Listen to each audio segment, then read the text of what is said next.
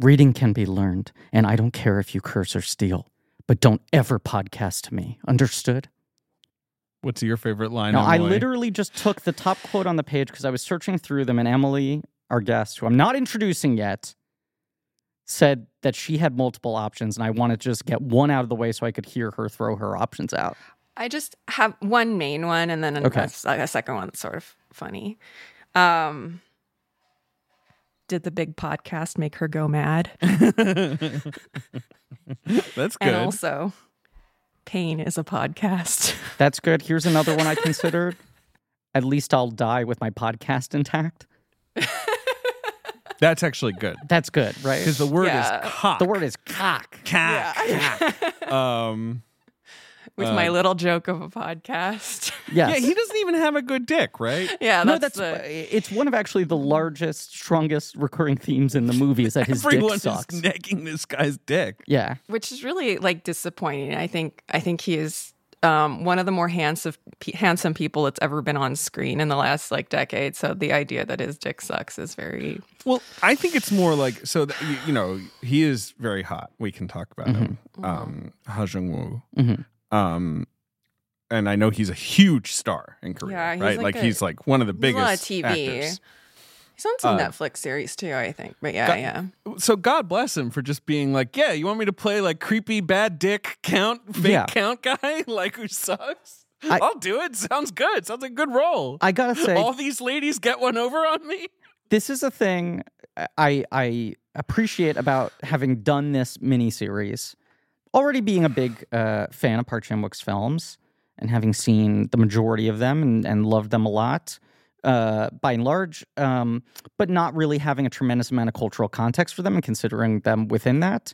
And now like digging into all these movies and being like, oh, almost every time the leading man he's working with is like one of the biggest stars in South Korean cinema, like heartthrob, legitimate, dramatic heavyweight leading man, and he almost always casts them as like deranged cucks and villains and creeps. Like he just emasculates them so thoroughly and destroys them in a way that I just like. I always was watching them like, oh, he found a great character actor. And it's like, no, he keeps on making like Brad Pitt eat shit. I feel like there must be a wait list, like a secret wait list for Park movies where, like the highest ranking actors at any given time. Yeah. It's kind of like for a kidney, except it's like, I really want to get being a creep out of my system. And he's the number one practitioner of creeps. And it feels like career S&M. Yeah, totally. Right? Yeah. Where they're like, fucking ruin me, Park Chan-wook, destroy my image as a star. Right. It's a rite of passage. It's a badge of honor. Yeah, and it's just, he never lets them be cool. Ironically, well, we can get to this, but he's not the one who has a ruined reputation after this film. But nothing to do with this film specifically. No, No, you're right. It is. Okay. It speaks about... Who is coolest? What? Who is his coolest male protagonist? All the boys in JSA, I suppose, are kind of cool. Yeah, I think that's the answer. I don't know. Right? But they're all kind of cucks to their respective militaries. Yeah, they're cucks to their countries. Yeah. They all got cucked by patriotism. But nationalism. But they at least play guys who are playing at being leading men, if that makes sense. Sure, yeah. Semi-convincingly. They're all trying to do star performances. Rain is very cute, and I'm a podcast, but I'm a cyborg. That's his. But he's wearing like a bunny hat and shit. Like, but that's right. Yeah. That's his sweetest male lead. Yeah, but he's also deranged, right? Song Kang-ho, I think, is very cool in Thirst, but he also he's cool, but he's not like he doesn't get. He's a broken man. Yeah. It's like that movie. That movie is almost like can you just will him to be sexy by having the movie just be so insane and hot. Right, but then I love that movie. Old Boy, Mr. Vengeance, Decision to Leave, this are just like broken men. Mm-hmm. Yes, where he's working with all like huge stars. Yeah, I think it's great. Who's like that here? No, who like goes out of their way to break men on screen? Like you look like shit. Yeah, fuck I you. Know. I don't The know. last time somebody really, really hot looked terrible in an American movie, like a man. But like in a way that see wasn't performative or stupid, you know, like 'cause sometimes they'll be like, "Oh, look at me," But it just like looked shitty, Brendan but was Fraser. like, I thought he was pretty good in The Whale. This like thoroughly emasculated by the text of the film. That's Sure. the thing. Right. It's not just the way he makes them look. Yeah. I still think oh god, I keep forgetting the name of the hot actor. Ha Jung-woo. But he still kind of gets out being cool. I think like if it ended Yeah, he's kind of cool. in the He dies with scene his cock before intact. his last scene, then he would look kind of dumb. Yeah. But he smokes really has himself like to a death. cool, like he has a cool ending. I think he gets away looking pretty cool. He does, but he also like he's able to die on his own terms, looking kind of cool, admitting that he's a piece of shit.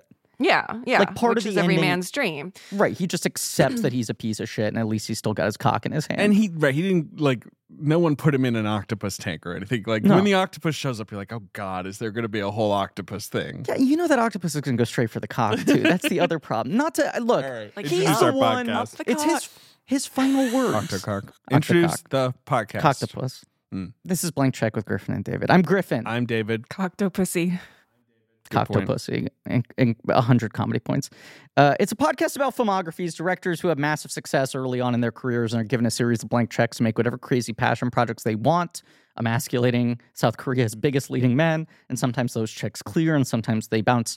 Baby, this is a mini-series on the films of Park Chan-wook. It's called I'm a Podcast, but that's okay. Today we are talking what, David, I think you and I, no spoilers, agree is his masterpiece. I think, yeah. For me, it's my undeniable number one. Yeah. And it's beyond that, one of my favorite films of the last 10 years. It's called The Handmaiden. And returning to the show. Returning. Returning to the show for what is the 12th? Who can No. keep count? 13th? Let me fire up Blank Check Wiki, Here we which I have go. bookmarked on my the top Gotta of my bookmark it. Chrome. One, Yeah, two. yeah. Is this 12 no, I main don't know. feed? Is this a Yoshida's dozen? The It's mother her of Blankies 13th. herself, Emily Yoshida. It's her 13th. This is 13th. I know. Lucky. This is a Yoshida's dozen. Great. Well, hello, my children. Hi. Great to be back. Yeah, twice in the same. I think I went an entire year though not being on the pod. You did. You I, were not I on the really pod did in a little 2022. like mercy. Like I kind of just broke down into like a little jog. Let some other people like think they could catch up. No one's catching up. But no. Emily St. James is on our Stoker episode, and she pointed out that there was no Emily Period. on the podcast in 2022, which was an oversight. Oh, I'm so excited to hear Emily on Stoker. This has 'Cause been even- recorded in the past, but Even like Stefanski, there was no Emma even, I want to say. No, Emma was, because Emma did James and the Giant Peach. But wasn't that top at 23? Well, now, Or was now that last at I gotta 22? look at that. I don't My know. memory is that was first ep up. Might be. But maybe I'm wrong. Maybe that was No, tail end. It was Coraline. That was the first of the Coraline was year. okay, so an Emma snuck in, but no Emily's. Yeah, Emma's not an Emily. She's an Emma. No, I know that. I was asking an adjacent question. The point is, yes, you'd let everyone catch up a little bit just to reassert your dominance. yeah. It's Um, cruel, but necessary. Yes. Welcome, Yeah. Emily. Thank you, Emily. You wanted to discuss Park Chan-wook's film, The Handmaiden. Coolest shit You ever made. asked us if you could. And I we did. said yes. We gave Which You was may. very kind of you. I didn't So necessarily nice of think us. I would get it because I figured everybody would want this movie, and I assume they all did because it's basically a perfect movie. Yep. But, I feel like a lot of people did ask. I don't know. They would just put it on the list, right? Or just be like, well, I like Handmaiden. There are a lot of moving puzzle pieces in scheduling this one for a number of reasons. This whole mini series. And there was like a thought of someone who maybe wanted to do it where we held it off and didn't. Oh, that's right. We weren't offering it. We weren't offering it for That's a while. right. We kind of took it off the board for a while. I wanted to give it to someone fancy. Yes. And who's fancier than Emily Yoshida? Yoshida. Someone somewhere asked me to describe my personality with one word. I'm not kidding. I think it was probably on a dating app or something. Cool. And Good. Sounds I good. did say fancy. Yeah. But I Fancy think I was is- drunk when I said that. Well, you are very fancy. You and I feel like both have an appreciation for fanciness, Emily. Yeah, we've got some tourist placements where, Exactly. yeah. Don't get me started on astrology with David Sims. Oh boy. I love astrology as a means of talking about myself. I I don't am really love looking it as up a means of understanding the celestial universe or whatever. If that makes sense. Interesting. just an Okay. organizational tool. I am looking up my blank check history just so I can remember the last time I was able to truly like gush over a movie like like I have I have zero negative things to say about this movie, spoiler alert. And I mean Tough I to guess beat I for really Dave. like Dark Star. Obviously, it's Yeah. not a perfect movie, but I really like it, and I was like, I wanted to make an argument for it. And then, I mean, and I know everybody hated this, but I really like Mad Max Fury Road, but it's not. I don't think I feel ecstatic about that movie the way I feel ecstatic That about ep is this also movie. I can't think about that episode because like an hour of it was lost. Right. We've revealed that before, right? Yes. Yeah. Yes. An hour of it was God. lost, and Yeah. it was That was like- in the dark Audio Boom studio times. right, and it was also one of the last in-person Yes. pre-banked. Yeah. Yes, because we were already having to start to do Zooms for earlier episodes. That's No, right. that's a tough one to revisit. The episode turned out well. Ben did a good salvage Oh, job. yeah. Well, Castle in the Sky? Surely you have no beef with Castle in the Sky. oh no, Castle in the Sky I think was the last time I did a Right. full on like just this is my Worship. shit. Babe. I will just I know every Babe detail is of it. Like Patreon. I can just, wax poetic on it. Babe was not main feed, but I do feel like that episode was all three that of us that being was like, another one. Yeah, I perfect- will go perfect hard for Babe. masterpiece. Yeah, that's a Yes. perfect movie. Like, Also, what are you Babe, gonna and do? then Criticize Babe? You can't. He's some good pig. Yeah, he's good he's too. a very good But pig. isn't That's fucking Charlotte's Web, but Yeah. I think it still applies to Babe. Wilbur. Wilbur is some pig. He's also a good Yeah. pig. There can be two good pigs. Yeah, I mean that'll do honestly to both pigs. That'll do. Yes. But The Handmaiden is really exciting. I also, sorry, I don't want to get too meta on my own blank check career, but I was thinking it. about it, and I believe I saw this movie for the first time the same day I saw Elle for the first time. Another movie. So really? who at TIFF? I did not go to Cannes that year, but I did catch up with it at TIFF. And was Elle at Cannes as well? can't I'm remember. I almost think it certain that was, it right? was. Yeah. And Yeah, at TIFF, so I as was we doing both my know, catch up there. That was a when you- good Cannes year, and I was really bummed to have missed it. That was like the one little gap in my brief career of going to Cannes that I was not there for that one. But yeah, I think I saw these films back to back, Well, and like what an incredible day. And Good then ass movie maybe I day. saw Arrival either the day before or the next day, which is still like one of my favorite movies. Yeah. Yeah, what a fun time at the festival. Well, when you get to TIFF on Thursday, Emily, we both know they show on Thursday morning all the Cannes movies. They do the Right. catch up day. So Yeah. sometimes you get just an injection of masterpiece. Yeah. Yeah. You'll watch like Parasite or Call Me by Your Name, whatever, Sure. whatever the hot, Is- Cannes and Sundance movies were. Is this your favorite park film as well, Emily? I was thinking about it. I really like Thirst a lot, and I wanted to watch My number it. two. I did a big park watch. I used to do this a lot, like back in the Netflix disc days. I would just queue them all up, queue up an entire filmography, and I remember doing that for him at around. I think because Thirst was his last film, and I remember just being blown away by it, and I think I've seen it once since then.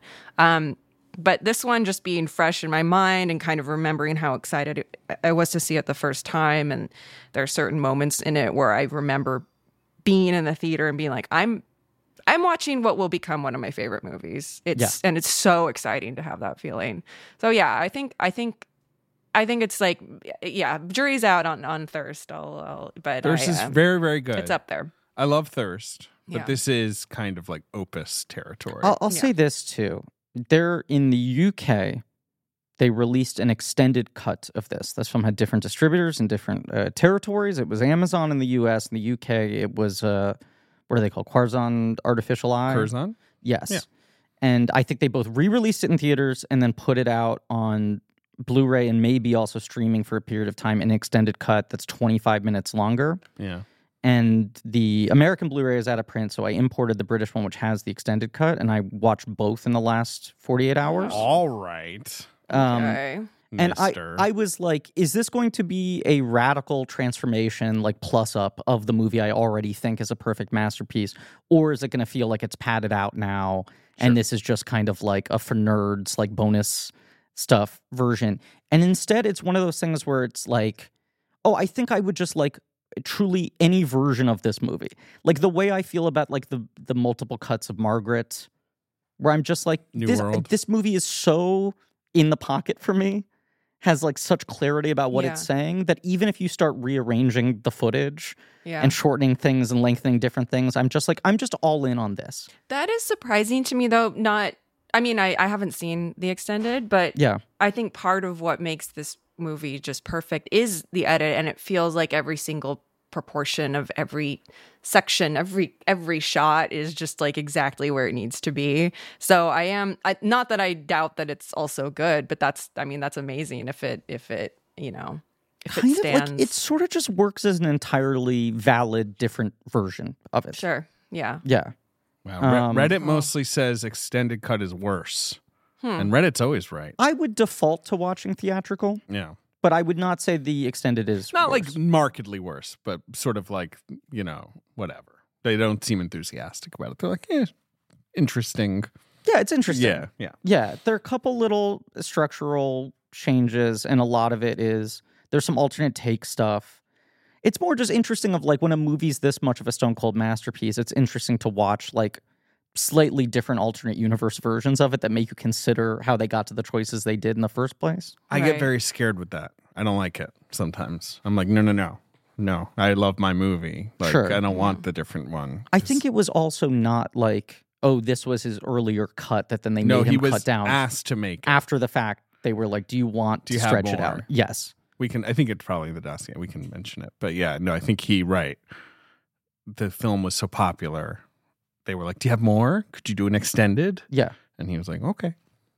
Yeah. Right. Yeah. It's still good, but it's not like a transformative thing. But yeah, I'm just like, I just think this thing is so locked in. I was going to say, I don't even know where to begin with it. I mean, I feel like the stuff that I'm really interested in about it, like I've actually had a really hard time finding a lot of comprehensive writing in English about kind of the whole setting and the significance of setting this book called Fingersmith by Sarah Waters. Sarah Waters runs deep. The significance of putting it there and what that does to the plot without ever being like, it's never really didactic about it, but it's just like, what if we stuck this story in this different water, no pun intended, and let it cook? 10 comedy points. Yeah. And I that's the majority of what I've been doing to prep for this podcast, is just trying to have understand the sort of more than my gist of what's going on really explored. But I just think, well, the one thing I was going to ask you guys was, do you have can you think of any other films that, or I guess any kind of story that does this, that's an adaptation that there's something so obvious. Resets it. And the one I could think of was Burning, like that, but that that's right. is another Japanese story. Right. But Thirst also does this as a less direct translation. Yep. But right. When we were doing that episode, we right. It's a closer, more direct adaptation, not just a loosely inspired by, but totally transposed onto something else.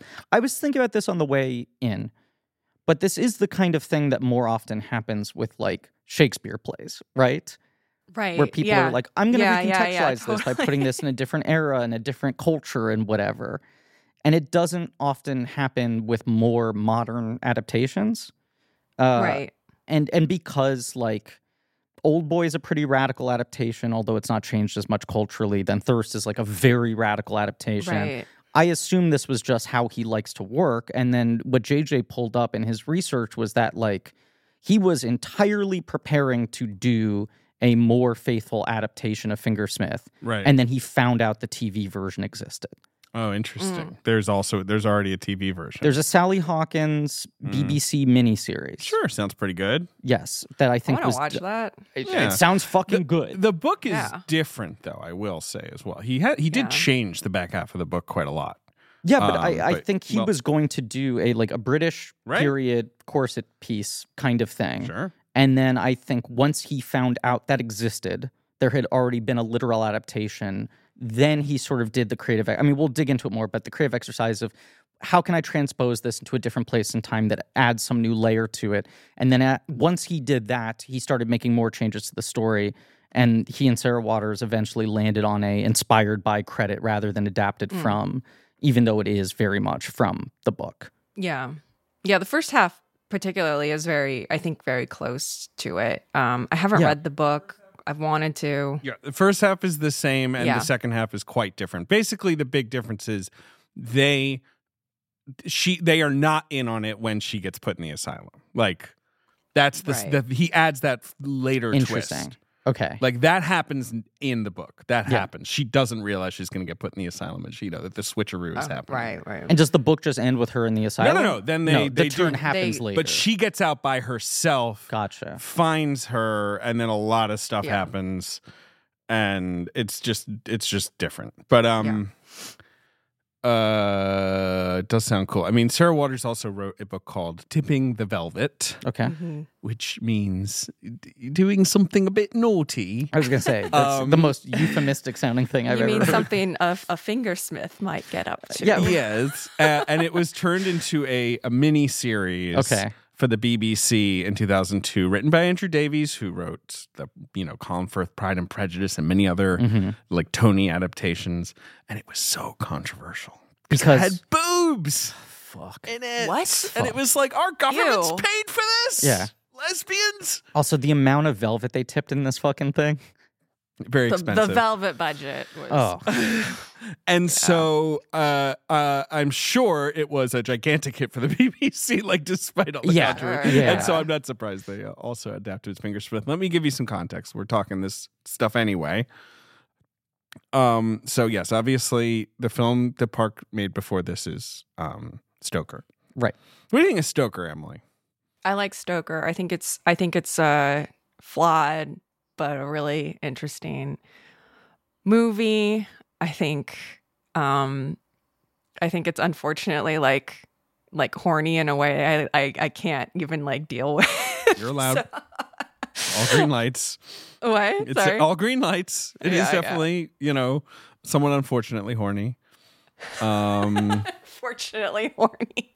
It is rare, That would though. be a really I good feel name like. for a podcast. If I do start a sexy movie podcast, I would call it Unfortunately Horny. I was going to say, though, I feel like few movies tip that scale for you. Tip that velvet. Tip that velvet for you of unfortunately too horny.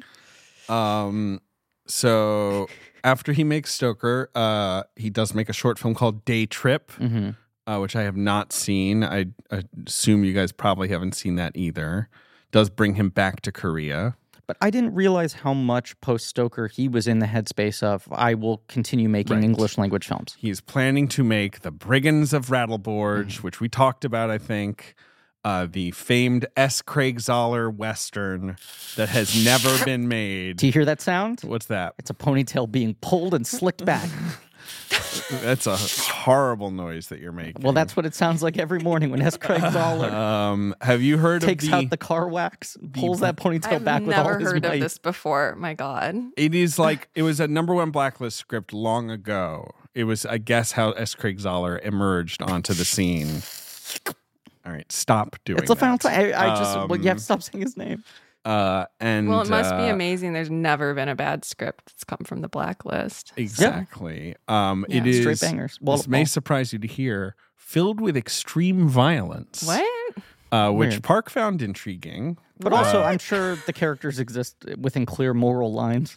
Well, apparently it's about a sheriff and a doctor who seek revenge against a group of bandits who use the cover of a torrential thunderstorm to rob and terrorize the occupants of a small town. I mean, it sounds pretty fucking good, honestly. Yeah. But also, like, if Park Chan-wook wanted to make an S. Craig Zoller scripted Western, I probably would be interested. Yeah, absolutely. I'd probably want to see that. But and that's what he said, by the way, was like him making an English language film in the first place with Stoker was almost means to an end for him of, I want to make an American Western. That is what interests me. You wanted to make like a Robert Aldrich movie. My number one reason I'd want to even set a foot into the American film industry is to be able to make a Western. So he was thinking, I will use Stoker to finally realize that dream. But this film never gets made. So we have also a crime film called Corsica 72. Mm-hmm. Written by Neil Purvis and Robert Wade, the Bond guys. Yes. Which was, I don't know, some other script he got linked to about best friends living on Corsica. One becomes an honest working man, one becomes a gangster, and they feud over a woman. I mean, sounds good. Sounds pretty good. I just want to shout out credit to JJ, our researcher. He used the term of, found the director getting a serious case of the, quote, attaches for the first time in his career. Attached to things. I think this is a good blank check term for when directors, the post Pan's Labyrinth, Guillermo del Toro period of just like, I'm going to attach myself to 80,000 things. Right. Yeah. Right. Your hot stuff. Yeah. Yes, he was also attached to a film called Second Born, written by someone called David Jagernaut. And it's a sci-fi action film, sort of Philip K. Dick-esque. He said, we don't know much else about it. I don't know, never happened. He was also attached to, or maybe rumored to. He was not. He said that this is not true, that he was rumored to be making The Revenant with Samuel L. Jackson. Samuel Jackson was trying to make a very different version of the Revenant story. Would be he pretty was different because Hugh Glass was not black. Right. Although, sure. I think it was maybe more of a Handmaiden style adaptation of the idea of someone surviving this kind of thing. Yeah. He was sent the book. He doesn't even remember whether or not he read it. But the fact that the material had been sent to him for interest somehow got circulated by the press as him being attached. Well, that's what I was going to say about the attaches. I think more often than not, it has nothing to do with the actual director. It's more like they're hot right now and anybody would like to be even rumored to be working with them. To be on this list. I think they do often do that thing where like they send a script to the hottest director in town and then reps will leak to the press. Yeah. They're reading. Blank is eyeing. Yeah. And it's like, it's a script on their desk. It's a thing in their fucking inbox. Yeah. I'm eyeing my electric bill for this month. Sounds like you got a case of the attaches, Emily. Yeah. I just think it would be really interesting to recontextualize it in another setting. Eyeing? Sorry. Stupid. Emily Ankle's electric bill. Yeah. Refuses to pay. All right, Fingersmith. Bafo Electric's bill. Yeah, go on. Book comes out in 2002. Booker Prize short list. Sure. Acclaimed Sally Hawkins BBC One miniseries. Yes. And then years later, Sid Lim, who produced several Park films, chucks it to him and says, "What do you think?" He reads it, end of part one with the first of many twists. He's like, "Whoa, crazy." I mean, we've talked about Park loves a good twist middle. Yeah. That's already how he likes to structure his stories. Yeah. So he gets to that point, end of part one, he must have just been like fucking hooting and hollering. Yeah. It's very, I mean, it kind of reminds me of Mr. Vengeance a little bit. Like, you know, just that kind of switcheroo, like kind of handshake in the middle, which is always very fun. I was so glad I wasn't familiar with Fingersmith before because I remember that twist hitting like insane. I remember people gasping in the theater. Like it's so fun. No, I went into this, I remember just being dead cold, knowing nothing outside of it played really well at festivals, and I like Park's movies. I knew it was based on this book, but I had not read Fingersmith. I have still not read it, I confess. Hey. But so I did not know. Yeah, I just knew I knew there might be twists, but it's sort of his thing again. Yeah. I dare say this movie doesn't just have twists. This movie's a goddamn bag of pretzels. This movie is a pot of spaghetti. A pot of spaghetti. Rotini, more like. Tangled up. Well, that's fair. I keep my spaghetti straight and separated. Right, you don't cook it. I don't cook it, and I lay all the pieces out laterally in front of me on a table, and I just bite into them one at a time. Crunch, crunch, crunch. He also he was drawn to the idea of making a film where the protagonists are two women. Yes. So, whatever. Woke mind virus got him, I guess. Well, I think we've talked about, but I'm joking when I say that. I realize I should just do clarification. And also, you're allowed to say that because you have been fighting a severe case of the woke mind virus. This isn't you mocking it. It's terminal.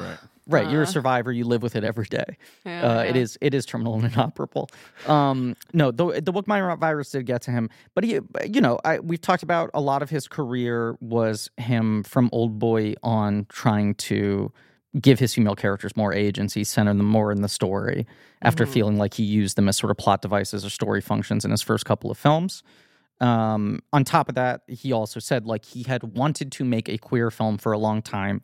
And the thing he was looking for was a queer story that is not about prejudice, which is a thing that is really interesting about this movie. That it's this is a movie with a tremendous amount of tension and dramatic stakes, but none of those stakes come from the fact that they are queer. Right. Yeah. Yeah, it's never really commented on. You don't really get a sense of from Suki, if knows she's even a lesbian, before meeting Lady Hideko, but it just kind of feels well, I'm super, super horny for this person, so I'm just gonna roll with it because I can't help it, and it feels very liberated in that way. And even when our villain, our cuck villain, the count, because the uncle is even bigger villain in a way, villains, right? They're like the entity in Gabriel. Modern parlance, we all understand now. Even when it clicks for him that she is gay, it feels like he says it to her I realized you're left-handed. Yeah. Right. There's no judgment about it. As much as he is clearly attracted to her, it's just I understand you. I had misperceived you. His quote is, I was wanting to make a film that deals with the subject of homosexuality, and I didn't want to handle in the way that the protagonists are pained or troubled over their sexual identity, and they're grappling with society's perspective on them, that they're discriminated against, that they have to fight for their sexual identity. I just want to tell a love story about the character's emotions and how natural and organic it is. And that's so much of what I find interesting about this movie is it's their love is in conflict with everything else around them, which doesn't have to do with their love in a certain way. I think it would be a little pat on a hat to have that be an issue for them, just because there's so much going on politically and culturally and stuff there that, in a way, the queerness feels more like a mode of freedom outside of this incredibly restrictive sort of setting that they're both in. It's this one organic thing that breaks through out of this whole structure. That's not that deep also. No, it's just it's pretty just visceral. Yeah. So Sarah Waters catches wind the park wants to adapt her book. She sits down and watches Old Boy. Right. Says, I loved it because it was so gloriously excessive. Melodrama isn't the word really. It's more Greek myth, which I think is an accurate read, obviously. I think so. I think, It's a very I think that's mostly what he traffics in is Greek myth. And I think that this film does a good job of kind of maintaining that. And I guess it's because it's based on non-Greek myth material. It's not an original story, but I think it still maintains that sort of heightened reality while having characters in it that still feel extremely real and not like they are creations for the purpose of a parable or something. I would agree with that. She said that basically her publisher, her agent, whoever said hey, there's some interest in doing a South Korean adaptation of Fingersmith. And she was oh, that's weird and interesting. I assume nothing will come of it. and that it was only then maybe like a year in when someone relayed to her, it's Park Chan-wook, it's the old boy guy. And she hadn't seen his movies but knew him by reputation, was like, oh, I didn't realize it was like the guy wants to make this. Yeah. So, Park loves the book. The silver thumb thimble tooth grinding scene, he says he just, he wanted to see that outside of the confines of the type page. We all wanted to see that. Right. Yeah. Forky was like, what is she doing when that scene began? I think because she wasn't paying attention. There's so much here. The whole sort of like the way the movie plays with perception and seeing the same events multiple times and recontextualizing them. He's like, that's an inherently cinematic thing. You can do that on the page, but you're never going to do it better than you can with editing. Well, to take an audience back to the same scene with new information is such a delight, right? Yeah. Especially in this film, obviously. There's the fear that it will feel boring, but this film never feels boring. Well, I think that a cool thing in this one to go back and retread is it's not just for plot purposes, although that's obviously, the plot gets thicker in the second section, but there's also just like appreciating the moments that you thought you understood before have a different emotional meaning. To like, you remember this one scene between the characters, but then yes, it's different for the purposes of plot, but also you're like, I thought that character was feeling this way here because she laughed or something.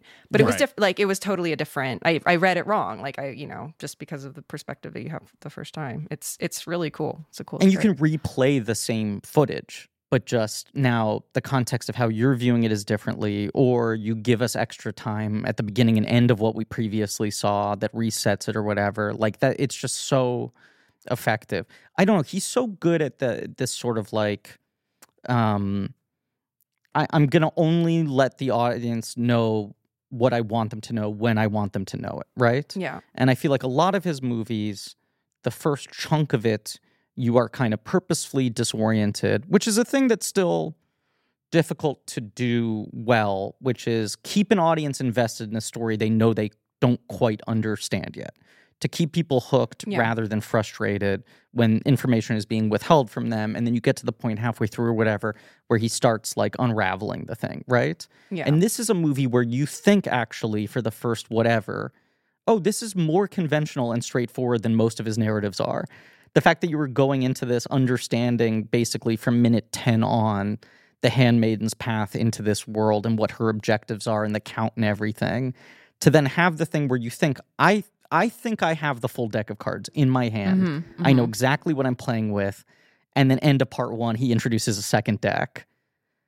It's like such a masterful trick to make you feel cocky that you understand the movie better than you do. Yeah. And then just immediately introduce all these new wrinkles into it. The only thing that would give you any, whiff of suspicion that something else is going on is if you look at your watch and you're like, this movie is, however, 2 hours something, and we are reaching about the midpoint. Right. Yeah. Okay, so Park finds out, yes, there's a BBC adaptation. The producer, Sid Lim, comes up with the idea. Why don't we move the setting to 1930s Korea? I'm going to give you a lot from Park here, Emily. That may help, with context. The idea being it was also a period of transition. The country was going through modernization. Here's Park. It was the time in history when modern cultures and modern civilization made their way into Korea. The idea of the mental hospital. In the movie, we say the mental hospital is located in Japan, but the very notion of it was so unfamiliar to Korean society at the time. Everything that came from the West came via Japan during that time. Yeah. So he wants to, the idea of like everything filtering in through Japan. So there's modernity, but it's also like coming in with this like cultural, through this cultural prism that's not Korean. And there's sort of this like kind of almost like shark eating the shark of this Western culture that sort of, in a way, not at all, these are very different situations, but it came to Japan very suddenly in a way that was not like hostile necessarily, but would have felt insane when if you were there during the Meiji Restoration when Japan opened up and suddenly there were a zillion Europeans coming into the country and being like, ooh la la, I love Japanese stuff. And then, you see the development of, like Western style architecture and stuff and like around that time. And it must have felt crazy. And then you see kind of a similar thing literally with this house being this crazy Frankenstein hybrid of this Japan and Western English style. Exactly. Like the house is designed exactly to reflect that. There's a Western wing, Japanese wing. They've been mechanically put together. Yeah. It's this insane fusion think the of house two styles. Looks rad, and I would live there. That's incredible. I wouldn't live there because the vibes It's cursed. are bad. Yeah. I think the Some vibes good are shit bad. happens. Some of it. Where you're like, good this shit. tree is so pretty. And they're like, yes, a woman died there and it took her soul. Yeah, And now like, it blooms beautifully. And I'm like, well, a lot of trees, and they're like, so many that you never see the sun. And I'm like, is everything just kind of odd? Like, seems good, but is actually bad? A little bit. I love the idea of like a selling sunset type tour of this house. Like, the owner has said they would let you keep the octopus for an extra $20K. What did the octopus do? Why was it there? Well, So, right. The whole thing is ridiculous, though. Mm-hmm. The way that people who work in the house take off their shoes when they're in the Japanese wing, put them back on when they enter the Western wing. Like, Park loves all of this. Like, the library looks like in a Japanese building. When you put inside, it's got Western bookcases.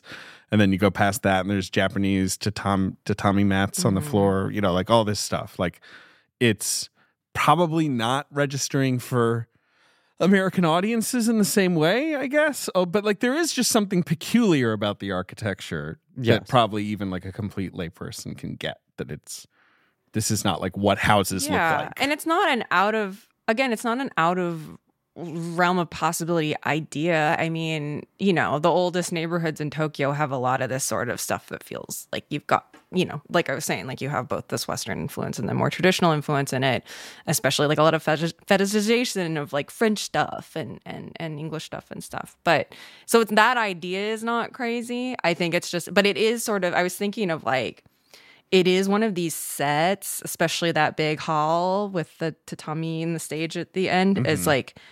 Is one of these sets that's just like so made for this story. Like every element of it is so specific to the story. I was thinking of kind of like the apartment in Old Boy as well, like which is less the one that he's locked in. No, not the hotel. Well, yeah, I mean that's obviously a very specific plot necessary structure, but I guess like just the way that it felt so intentional, the way it was constructed, like kind of like knowing that in a very theatery way, knowing that a certain kind of set of events are going to unfold in this highly specific space is it's cool. I mean the mats that lift out and have the water underneath and like all of that is so so interesting. I love it. Obviously, this is also reflected in the brilliant choice, and this is not in the novel at all, of the subtitling being in two languages with two colors, and the sort of nuances, which especially on rewatch, you pick up more and more of when a character might shift. The torture scene at the end is the one Park cites. The uncle speaks Korean for the first time in the film during the torture scene. Yep.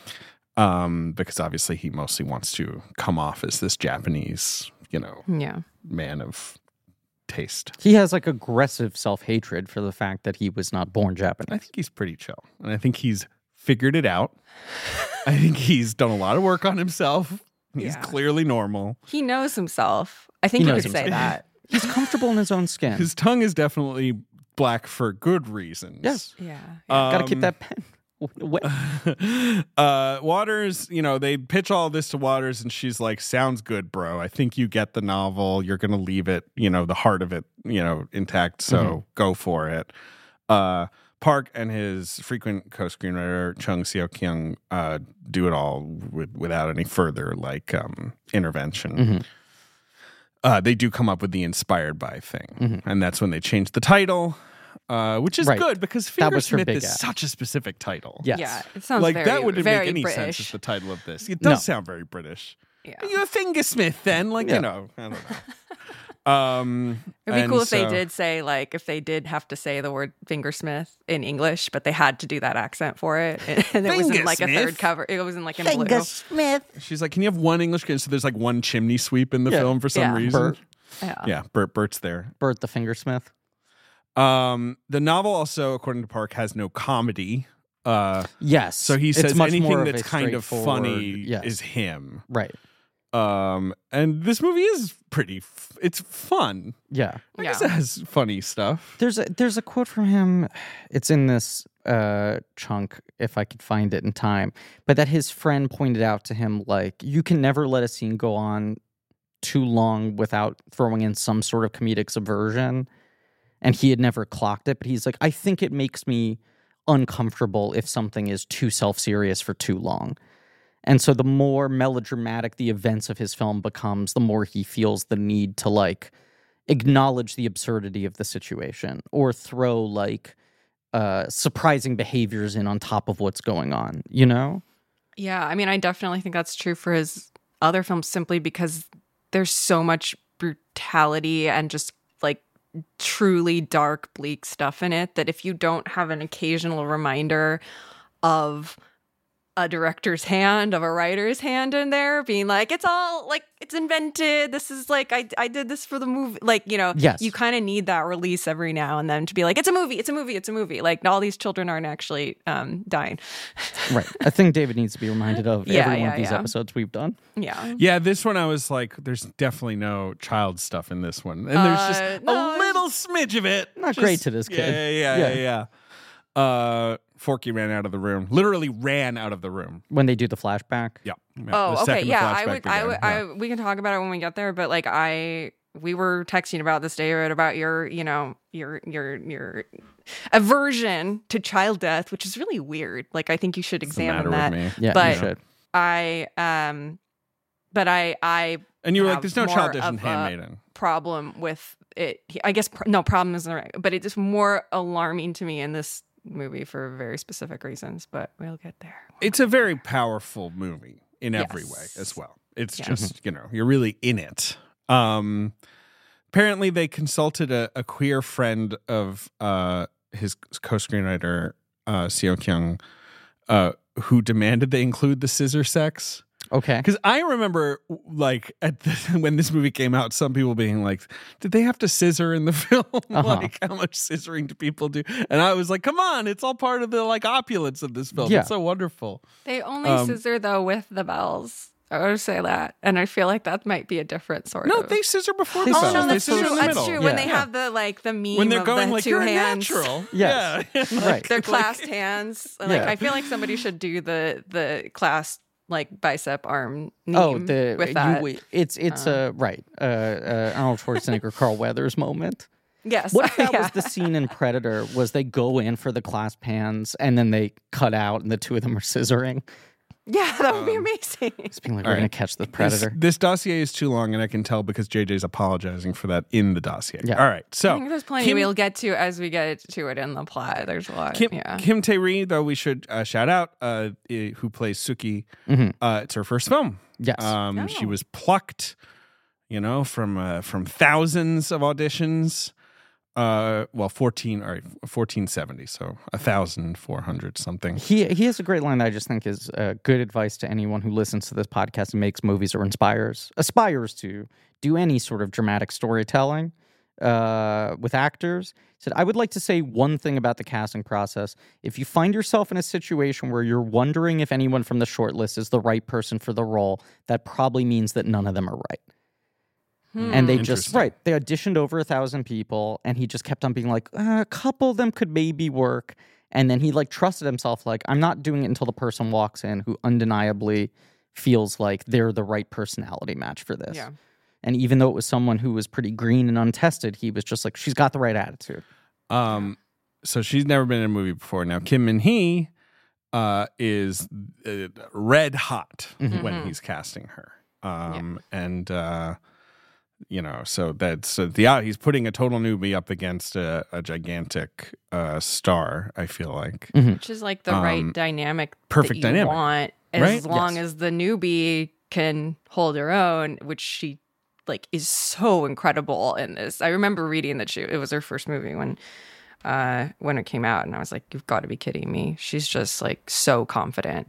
She rules, and I have not seen her in a movie since. She's big on TV too. She's in a show called Mr. Sunshine, which is like a big Netflix. I'm Korean aware film. of Mr. Sunshine. It's also set during the It stars the Matthew annexation. Perry. Yeah, Right. Allison Janney. No, and also she was in that film Space Sweepers, which was one of those Korean films that was like number one on Netflix for weeks. But I have not seen Space Sweepers. Interesting. One thing in looking at a lot of filmographies, both for this film and other ones that you guys have been covering in it, is like just how heavy a presence Netflix has in Korean entertainment right now. Yes. It's like everything, like every show and I think most of them are Netflix productions. They're not purchases. It feels like they very smartly saw that there was an opening in the market and an audience that was underserved, and that this stuff had the ability to cross over, and just started investing money early on the ground floor. I mean, even this just being an Amazon co-production is really interesting, because this is coming out of an era where Amazon is doing a lot of good in their film division, but a lot of it is taking 90s indie auteurs who can't get movies made anymore and giving them the money to make their thing that's been like lying on the shelf for a while. Yep. There are With so many frustrating Amazon productions to me this time, because I refuse to have Prime. I will never pay for Prime. If I watch something on Prime, it's because I stole somebody's password. I said it. Bezos, arrest me. A terrible company that's done many horrible things. But this one is frustrating. I did watch this time around on what's it called, Freebie. So there were ads, but whatever. I'd seen it before, so it was fine. That's annoying. The Suspiria is annoying. Peterloo is annoying to have it be. Yeah. I want a Peterloo disc so bad. I don't know if that exists, but I would love a Peterloo disc. I don't know that there is one. Like Amazon's Annapurna era.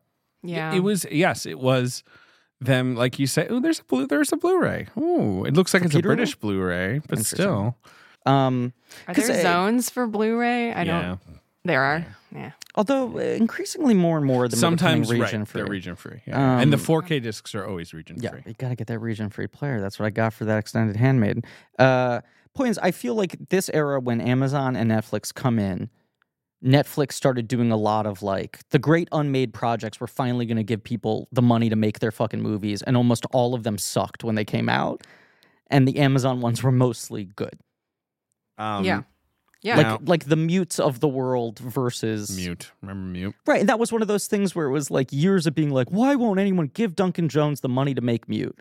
And then Netflix gives them money. You're like, oh, because the script sucks. Right. Because no one thought to tell him it was a butt script. Right. And Amazon kind of did a run of really good auteur films before now they pivoted to doing whatever the fuck they're doing now. Well, didn't I read somewhere that Citadel cost something like, what did it cost? It wasn't as much as Rings of Power, but it was $1 quintillion. Yeah. The funny thing with Citadel was that they like made another version of it that they didn't air. They essentially made two full seasons Amazon's of Citadel. Idol, shall we say? Yes, it was. No, Citadel cost like $400 million. Yeah, but it was good though. It was so this good. Is the but this is the shit that just makes anybody who's ever tried to get anything made in this fucking industry want to rip their eyes out and quit and jump into the ocean. Look, there's the phenomenon that a lot of these places, when they're trying to get their foot in the door to be seen as legitimate, the way they do that is presenting themselves as like great patrons of the art.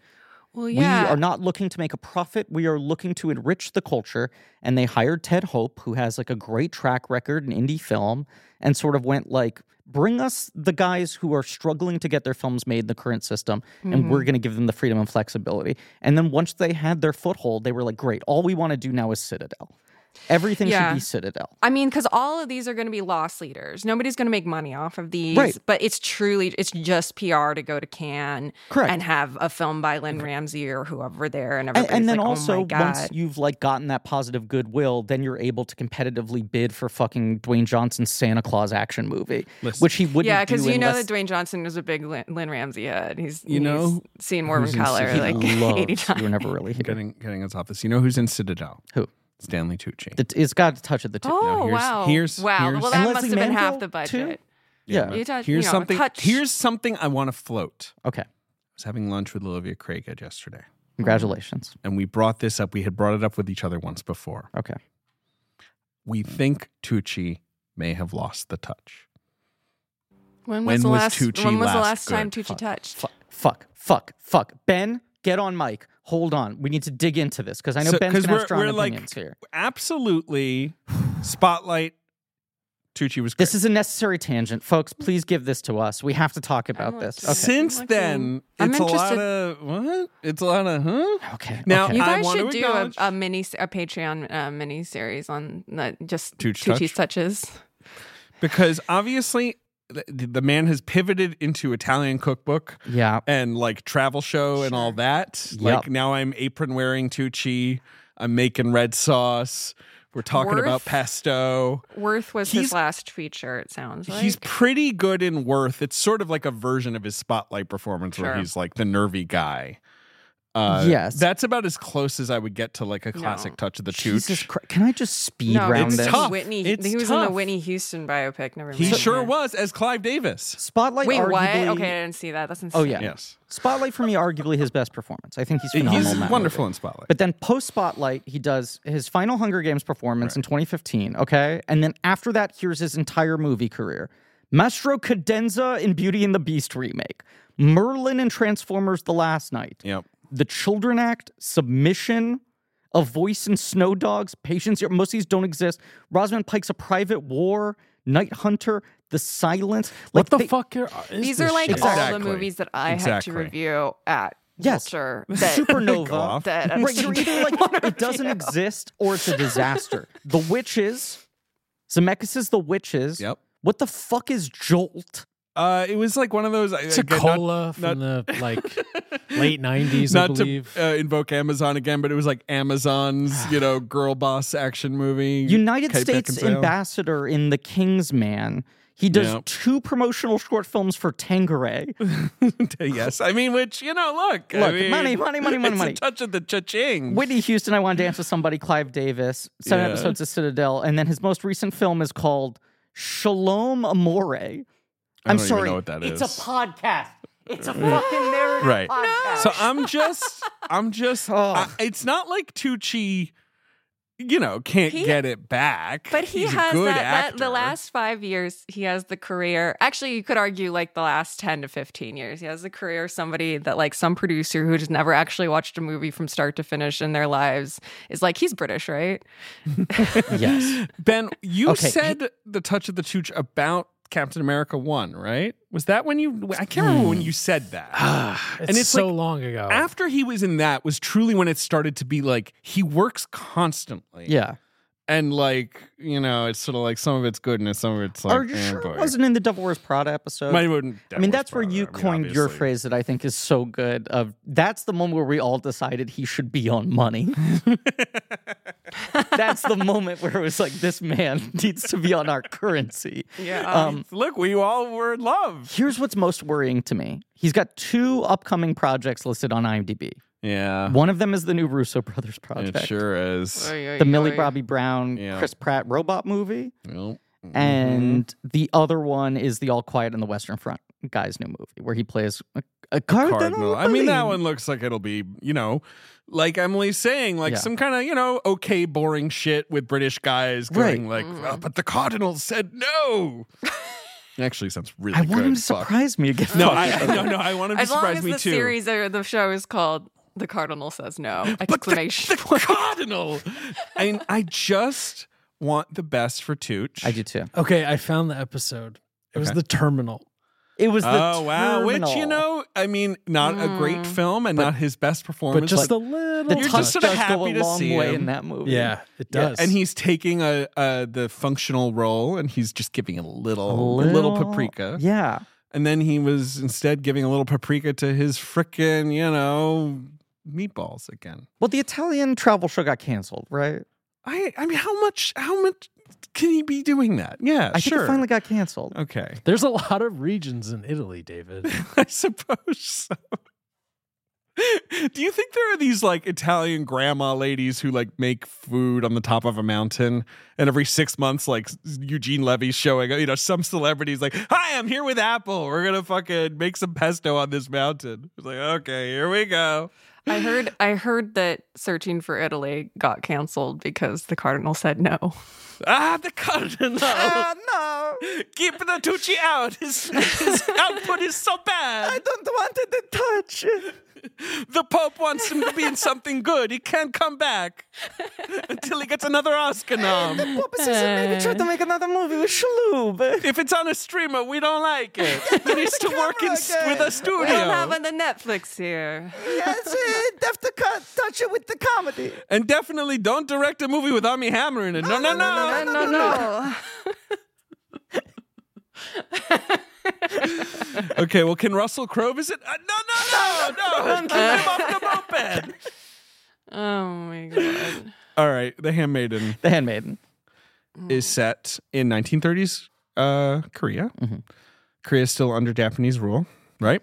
Yeah. Is it 30s? Okay, I was trying to. Yeah. So it's never specified. It's never Emily, specified in I the don't film, think. but apparently that is what Park says in the interviews, Okay. and that seems logical to Judging me by in terms of the modernity. fashions, sort of. That's like your one thing that you can really. And you got cars, you got obviously electricity. You know, It was like 20s or on a 30s. big scale, right?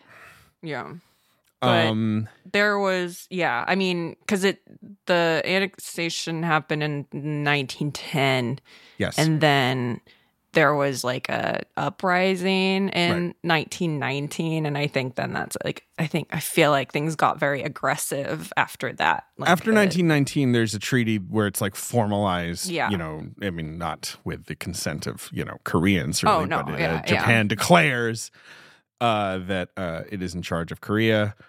And then they Japanize, I don't know how, like the Japanization of the country starts to happen, right? They're building railroads and they're doing all kinds of stuff. They're doing a little enforced industrial revolution in there and, building schools and stuff and creating all this infrastructure that, it sounds great until you're like, oh yeah, but it's all like with an emphasis on Japanese supremacy. You better be Japanese, essentially. And or at least be and then there's the comfort women. Look, this is all like immensely complicated, and that's why Blank Check is going to go all in on it. 6-part miniseries. No. I mean, read much more about this at your own leisure. Yeah. Is what I'm saying to our listeners. It's complicated in so far as like I do think that there is like debate or whatever about the fact that, you do build all these schools and whatever that do eventually after Japan leaves, like they're still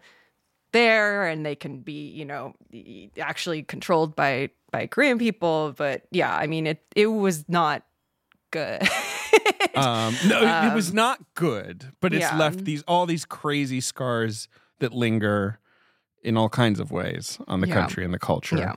Right. And on like ongoing relations. And there's really not much of that we see. We don't really see we don't really see much of the wider world beyond the house in the film, except for like at the beginning and then near the end, once they're kind of on their little honeymoon and the mental hospital and all that. But like, I think there's one point that I always remember from this that is sort of a little splash of cold water on everything, where you kind of do remember the context of what's going on, which is when they're on a boat. When is that? Is it? It's after the wedding, I think. It's when the Count is on the boat with Hideko. Lady Hideko. It's their sort of honeymoon, and you see trip. the men in the uniforms. They're taking the boat to Japan, and then the Japanese soldiers come and like surround them, and you realize like, oh yeah, this is the context of what's going on. Those men have been fucking raping women for the last, year or whatever they were there. And they're now like surrounding Hideko, and she's just obviously like incredibly uncomfortable about it. And it's such a good, like, if you're going to be very selective about historical, political stuff, like that is such a good moment, I think, to, distill everything. I kept thinking while watching this movie of the thing George Lucas always said that like his grandest ambition with Star Wars was that when he was in film school and got really into Kurosawa, that he was obsessed with the fact that those movies were meant for Japanese audiences, so they didn't do any sort of like cultural context setting for the audience. Right. And that he as a Westerner was watching these films like just dropped into this universe where he had to discern what the rules of culture were through their behavior. Mm-hmm. And I think this movie, because basically the specific situation it devises is such a microcosm of this entire cultural moment of this house that is like at odds with itself, you're able to extrapolate so much more, even if you're not coming into it with any historical perspective of like, well, here's the whole thing basically contained within 10 characters in a contained space. Yeah. And I think, there are some sort of comps that you can look to if you're not familiar with the specifics of this time period. But I think that the issue of, like the uncle being the sort of like traitor, basically, and also just kind of trying to disavow his Koreanness, his Koreanness and pretend he's through this Japanese, essentially. Yeah, this sort of fetishization of his, of this, occupying force is so specific that it's really hard to think of like, I mean, you could think of people trying to deny their own culture or, being ashamed of it for whatever reason. But there's something about it in this setting that I just think is so, it's very specific. I'm curious about how it even works in the original text. No, it's not. Yeah. It's not part of the original novel. You can imagine a sort of class obsession. But it takes like place a during new like money, peak, old money thing. Right. Yeah. I mean, it takes place during like peak British colonialism. You're like, it could, because I was wondering before I had read anything about the book, I was like, is that an element of it? Because this is, so much about colonialism, and sure, it's not. But yeah. No, I mean, but the thing then is obviously, there are the people trying to act like aristocrats, faking and there are wealth people who are like, we are aristocrats. Right. We've been aristocrats for 1,000 years. You can't fucking make it. Right. It's the old money, new money thing. But there's this added element of, yes, what you're saying, where it's like, it's not even cultural exotism. It's like the jealousy of the culture he was not born into. Yeah. Or, I mean, in a very, very simplistic version, it's like, you're being bullied, and so you try to emulate your bully. Yes. Yes. Right. Yes. I mean, he's also a dirty collaborator who got a gold mine in exchange for helping the Japanese take over Korea. That's why he's got I want to be clear. I think this guy sucks. You think? And he's calling right now. Okay, he's calling. He's blowing up our phone. What do we say? Fuck. Let's word something this very neutral, like, what's up, dude? Yeah. Like, yeah. House tricks. Yeah. Right. We don't want to appear to be too friendly, but we also don't want to put him on edge. I don't want to be on record saying anything, that in approval of anything he's been up. I don't want to condone anything he stands for, but I also don't think there's any reason to be rude for the sake of. To be fair, rude. I think it would be hard for me to do that, but sure. Nice house?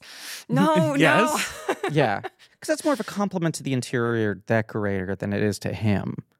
Right. But he did commission, isn't it that he commissioned it?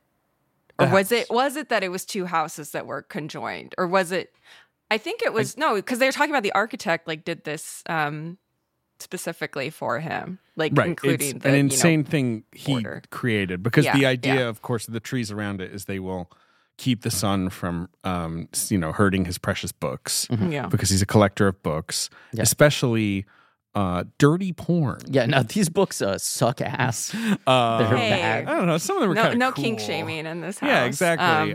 But he's definitely got a bit of a weird mindset about them. I think we're allowed to kink shame this guy, at least for the way he expresses. Sure. Wait, okay. Before we get into the porn, Yeah. You want to hear something fucked up that I read when I was trying to find some background stuff about this?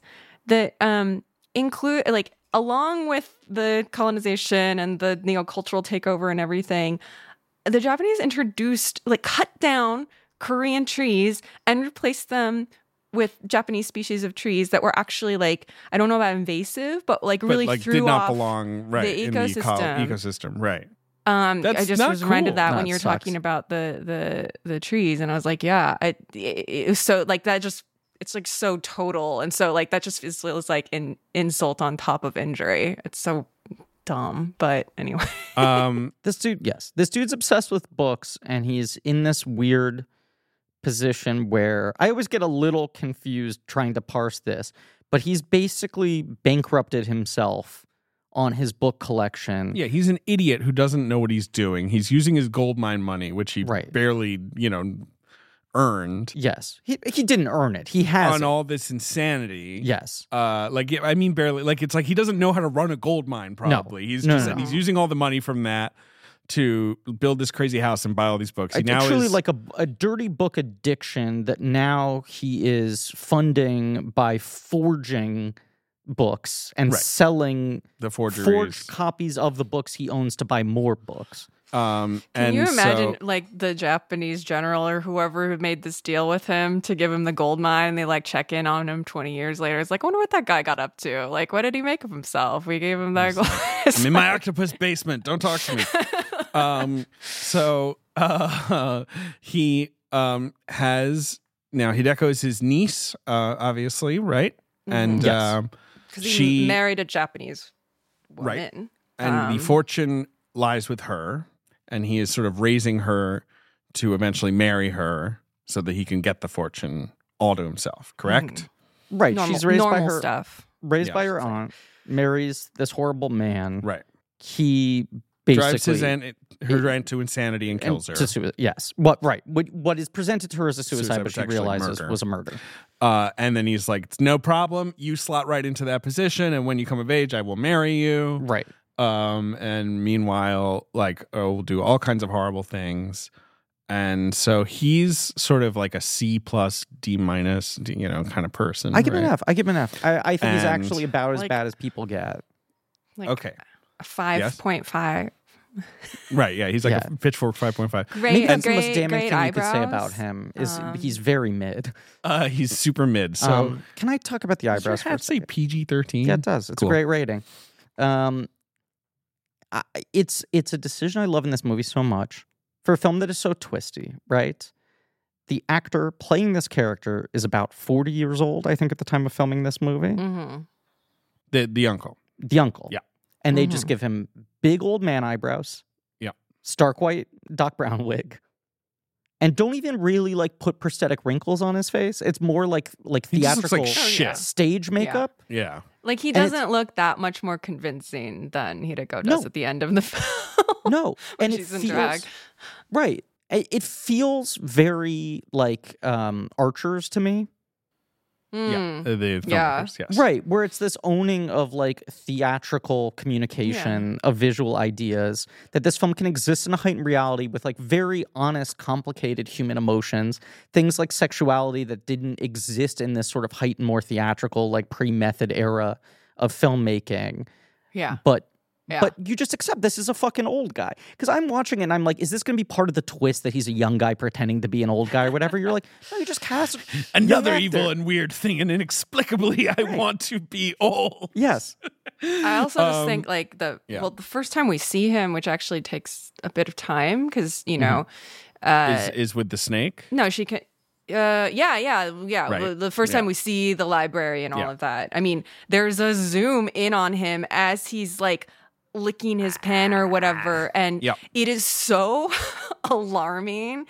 And so, I mean, I remember I looked at my old review for this, which is not. Don't read it. Maybe I don't know. I hate my writing and all of it. Hey, you're on the great film. But yes, I did write down truly. Looney Tunes a bunch, which in general I think is I think of Looney Tunes all the time when I'm watching Park, but But yeah, that is one of those moments where you're just like, whoa, where'd that guy come from? Okay, he's a character in this movie. Well, and it's like a different visual language than any of the character we've seen. Like, here comes a guy who feels like he's out of a Tim Burton movie. So I want to talk about that moment because as a way of talking about the sort of first chunk of you this know movie, what it reminds me of? Sorry. It reminds me of the bear in The Shining. Like that shot. Yes, the big zoom. And you're just like, oh my God, something incredibly perverted is happening here. Right. You're going into this movie. You get this setup of, okay, that's the situation over there, uncle, niece, money. Yeah. In comes the count, a con artist who's like, I have gotten inside of this and I'm going to marry the niece, right? Yes. And he's like, I need a lady from your Fagin-esque den of thieves. Right. Of, baby farming and female pickpockets. Yes. To come and pretend to be a handmaiden to part of my scheme. Yeah. So if you're just watching this movie and you're like, all of this is normal, there are no twists coming. I get it. That's what you think the con is, correct? Right. You're watching the movie, you're with the handmaiden, she's your point of view character. Yes. She's getting to know the mistress, she has nightmares, right? She's, getting to know the lay of the land. The other maids are mean. Right. Steal her shoe. Yes. All this stuff. She goes down to the basement. Crash zoom into the count. Him being like, there's a snake. There's a fucking snake. Yep. Right. Right. And they're like, get out. They draw the bars. And so you're like, okay, so is this movie about they just thought they were going to steal some stuff and get one over on a lady? The twist is clearly going to have to do with what is this guy's fucking deal. deal. And the twist is actually you don't understand all the crazy shit that's happening in here. Now, of course, the layers of twists are, no, actually, there's a lot of awareness of what's going on. Right. But that alone is such a nerve jangling. Yes. Things are not what they seem. Yeah. Let's zoom out moment. But I agree with you. It's the first moment of true excitement. That bear moment in Shining, it's a similar thing where you're like in a film that's setting up an incredibly bizarre reality, and then fairly deep in, it suddenly shifts the language of its own reality to something that feels more expansive than what you thought before. And it's like, I think it is important that the guy is doing crazy such. Looking.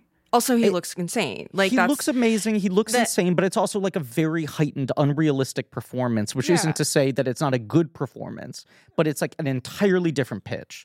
Yeah, I mean, it goes from this thing. It feels like, whatever. It feels like kind of Hitchcock. It feels kind of Rebecca. You're like, oh, a spooky house. Like somebody died. There's women's madness is haunting this house, and then you get to that, and it ups it to something more both concrete and fantastical.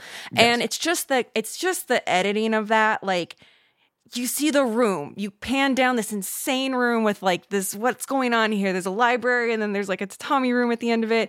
You see him, you see how insane he looks, and then there's a fucking snake, and then the gate, and all this shit, and it's just like bam, bam, bam, bam, bam, and you have to be like, it's purposefully just completely overwhelming and disorienting, and it's such a good moment. And you've already set up this thing of like literacy being a big thing in the movie from almost the beginning, right? And then this idea of like she keeps on going with her uncle to have these like reading lessons, to do these like practice readings and performances. And that's the thing. It's lessons. For so much of the movie, it's like, whatever. She goes down, she has her lessons, sure. Yeah. Right. And then it's pretty deep in that she starts to say like, you don't understand how stressful this is. And you're like, what's the weird thing going on here? What can I comprehend about what's going on here?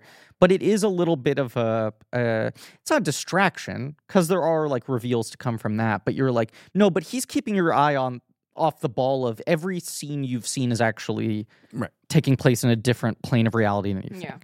Because obviously the fundamental thing about this movie is that the male characters, the men, if you will, suck. They cannot account for the women around them having intellectual capacity or like, any kind of smarts. But at the same time, they are like completely motivated by self-loathing, whether it's about class or nationality. I mean, like both of the main men in this are well-adjusted Korean. And normal. Well said. Mm-hmm. Yes. No, go ahead. They're Korean men. They're both Korean. Who you can forget sometimes because, as you said, Uncle never speaks Korean until the very, very end. And the quote-unquote count is, which, also, like, his name, Count Fujiwara, like, it's kind of fun. It's, like, very, like, you can't believe that anybody would actually fall for this just because Fujiwara is, like, one of the oldest, like, fancy, like the most noble family from like right. It's like if I called myself Lord Windsor or whatever. Yeah, yeah. Like, you're like, oh wow, Mr. he must be Rothschild. really important. Yeah, right. Right. It's just funny. It's like, oh yeah, this guy who's this, he's a working class, whatever, he's trying to, jump up in social status, and he's like, I pick that name, and it's great. He's Grand Old Moneybags. That's what his name is. Rich Uncle Pennybags. Yeah. They're like obsessed with creating these false sort of personas for themselves of the types of men they wish they were and how they were perceived within cultures, right? And which cultures they wish they were in. But then their other obsession is like looking at women and trying to shape them into the women of fictional works. Yes. Yeah. The women are just right. I mean, there's literally a wooden puppet in this movie, obviously. Right. And all of their sexual desires are about control and such like that. But also they just can't actually think that these women might be do up to anything. Yes. Right? Right. But then also the women can't account for each other's naivete, and we can't account for their naivete at first. Like, we're getting the veils lifted for us over and over and over again. Yes. And with each veil lifted, you're like, right, of course. And the men, of course, are the last to figure it out, and they only figure it out when they're smoking poison together in a basement with no windows at the end. And they're like, say it. Both of these guys. like, but at least I have my penis. Sorry. Dare I say it? Both of these guys, Uncle especially, they're down bad with a horrible case of the Don John, where they're so obsessed with what they see women do in porn. No, David I know. They got porn brain. Walking away. Right, they got porn brain, and they're just like, why don't you act like the women in the porn I watch? Yeah. Or in this case, the porn I read on fancy scrolls and lick my fingers. Lovely woodcuts and so on and so forth. But even it's not even why don't you act like this? It's I demand I shape you into this. Yeah, it's the irony of it, of this, you have this Japanese colonizing force, and then the lone actual Japanese person in this house is the one who has sort of been molded into this role and set up as this object, basically, to watch and to like get your rocks off about without ever touching her, really. There's no, as far as we can tell, there's no actual, she's unspoiled technically, or whatever. Sure, yeah, but I mean, there's no, he's not touching her. He's not being, there's no assault or anything like that. She is, but that, like, there doesn't need to be for him. There's something about this whole kink of his that is so much about having this unattainable object, basically, that he's created himself. And it's very, which he even says to the other rich guys of just like, there is no amount you could pay. Yeah. To be with her. Yeah. Like, it is just like aggressive objectification that is also trying. Hitting her, aren't they? What, physical? Well, there's there's like the lash. Yeah. Yes. That's it. But yes, they're not having sex with her. No, and the hitting her is also like part of this weird and then power she's hitting them sometimes. Fantasy of just like, well, you're watching this very proper sort of like quote unquote pure, unspoiled young woman recount the most like perverse shit to you. Right. Yeah. And then the only physical they sit contact. in tuxedos and twirl their mustaches. Right. And then the only physical contact you're allowed to make is like essentially physically punishing her for misbehaving, right? It's like if they were to then have sex with her, it would make her dirty versus her describing the dirty thing to them and then them like she is a child, like spanking her bottom and be like, you use bad language. But I think the more interesting thing is her, whipping his ass. Sure. Because then you have this, I think that is the more, I think that, you can kind of do the, you can whip her bottom for $100 or whatever. But then it's like, the real thing is to have this, again, like perfect woman, this unattainable woman that you've basically trained to torment you psychologically and physically in this one scene, like that this is some sort of literal self-flagellation that you are enacting through this woman. The highest level is punishing yourself by allowing her to hit you for wanting to fuck her. Yeah. Yes. And then when you add on all the political and cultural baggage on it, it's just, I mean, it's fucked. It's just like a steak to me. gumbo. I'm just like, this is so interesting. And the first time I watched it, I was like, well, this is before everybody also got all into erotic erotic thrillers and stuff like that again. And I remember thinking while I was watching, I was like, this is an erotic thriller. Like, this is exactly like the kind of movie that we've like been missing for forever and ever, and that nobody really, certainly makes in English language. Epic, and it is, I mean, what I think what we all love and miss about the cheap 80s and 90s erotic thrillers, that sometimes you could just have a movie that was like, what if a guy and a girl like fucked when they shouldn't have? Yes. Right. What they could be real nothing. Right. This is a beautiful film. Mm-hmm. It's an incredibly complicated series of dynamics. Yeah. You're just talking about one element of the film right now. Like there, Well, I mean, I think the one that I was thinking of was just Basic Instinct because of the element of queerness, because of, the sort of incredibly tenuous relationship between a man who thinks he has this woman, under his thumb, and then, constantly being, it's very complicated. Playing roles, which is a big thing I think that comes up in most of Park's films, is like sort of the, how am I supposed to behave, or what do I want to convince other people I am, versus who am I really, if I even am able to answer that. Yeah. The additional layer, one of the many additional layers on top of this that's so fascinating, is like, as she presents to us at first, it's like, well, this is someone who is so beyond sheltered that she is basically like stuck in a permanent state of like mental adolescence, right? Yeah. Like, she has just been so cloistered off from the world. She is so out of touch with her own sexuality. The Count is trying to like tell the handmaiden that her job is to like quietly try to like sexually mature her. Right. Because she's not even in a state where she could be seduced into him marrying her. Right. Right. So there's that whole thing. But then you find out, in fact, and then when you get to the reveal of what's going on in the basement, the library, whatever, you're like, okay, so it's her sexuality has been taken away from her because she is forced to perform it for these other guys, so she has no sense of her own sexuality. And then you realize, no, her not having a sense of her own sexuality is the performance to the world.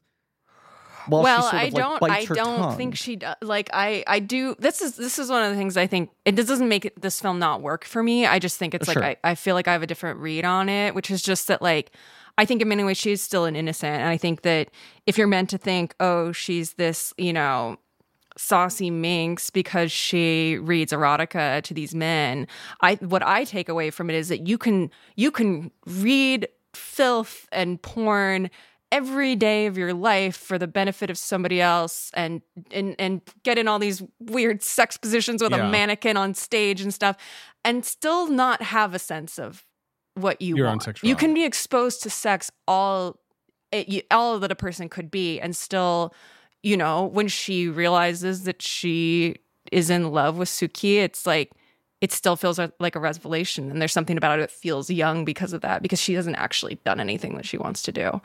But the scene where the Count comes to her and says, like, let me flip over my cards. My plan was to seduce you and then, like, send you to an insane asylum. But I realize now I can never seduce you because you're not interested in men, basically, right? Yeah.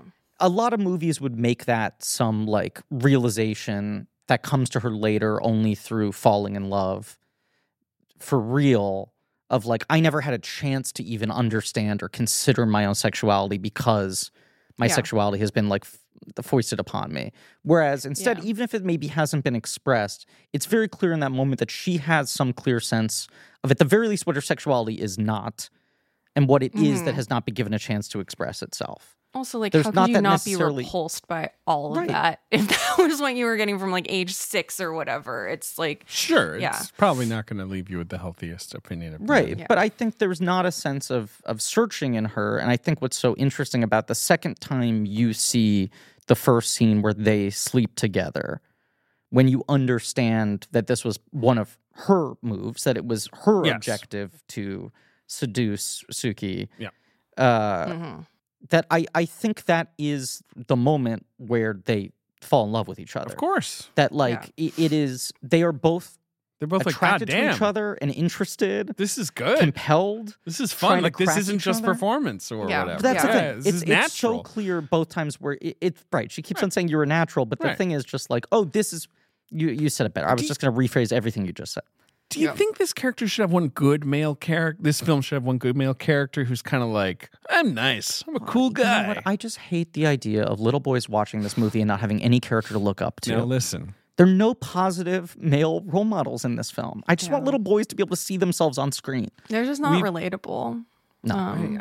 We've kind of skipped over the first part of the movie, but the first part of the movie is not really worth the discussion after you've seen the movie. You set it up. I mean, quick. other exactly. than the, Right. you know, I mean, but plot wise, sure. But I think set. like when you, I think stuff like those pivotal moments, like the reveal of the uncle, Yes. you know, Lord like Ray, of like course. the first sex scene. One The thing I first really time like. you see the sex scene, right? Yeah. Yeah, like I one thing I did like is that so Hideko speaks in Korean, which it might just be for the benefit of the main intended audience for the movie, but also like it does seem like she does want to separate herself from her Japaneseness just because of the way, like almost in rebellion to the way her uncle fetishizes right. it. She doesn't want to be the puppet her uncle is turning her into. Right. Yeah, but then so all of their scenes together are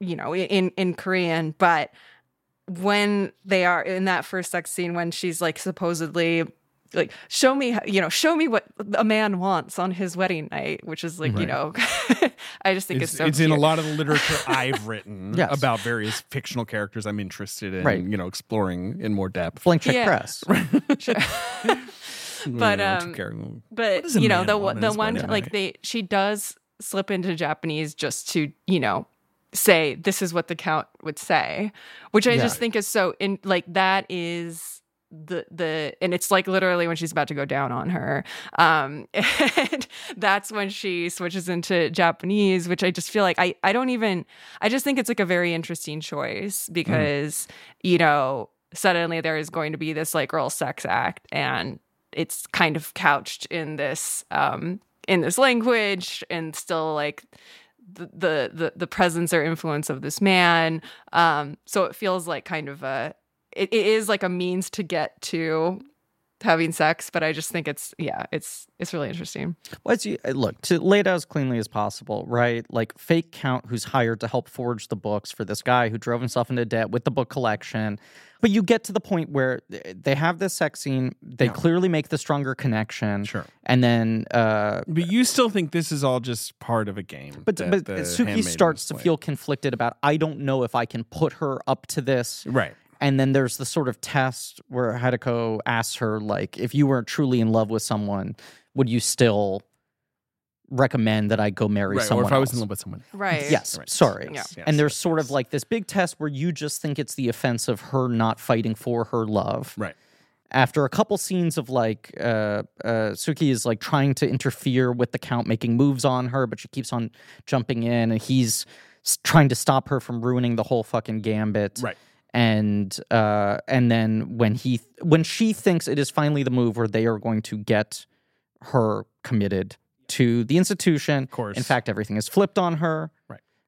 They make them think that That Suki is the lady and with a that she delusion is of being a gone. handmaiden. Dottie. The Right. thing you can that tips you off to the switcheroo, and I to be fair, I only noticed this the second time around, but I did think it was weird the first time I saw it that like when they're on their honeymoon in Japan, they're dressing up Suki like not like a Japanese maid, she's wearing like a kimono, she's wearing like a nice outfit, and then when they take her to the insane asylum or the sanitarium or whatever, she's there, talking about the Countess and, clearly meant to be set up to sound delusional. And she's wearing this costume and they're like, she thinks she's Japanese. It's so, weird and sad. Like They take her on their honeymoon. Like they sort of like force her into this psychological throuple, knowing that she'll feel like she's the stronger emotional part of this. But if she didn't, so Suki actually knows what's going on, which is the later twist, right? Yeah. If she didn't, she would seem so stupid here. Because Yes. it would be weird if you knew, like, the plan is to put her in the asylum. Can you put her clothes on for 1 sec? Yeah. Can you just dress like the Countess, though? We're just trying something She out doesn't here. know what's going on until late. No, she knows what's going on. No, she does. Like when we go, when they the flee, final flip though. Yeah, she knows that she's going to be committed. They know what's going on before they. No, she knows way before they leave.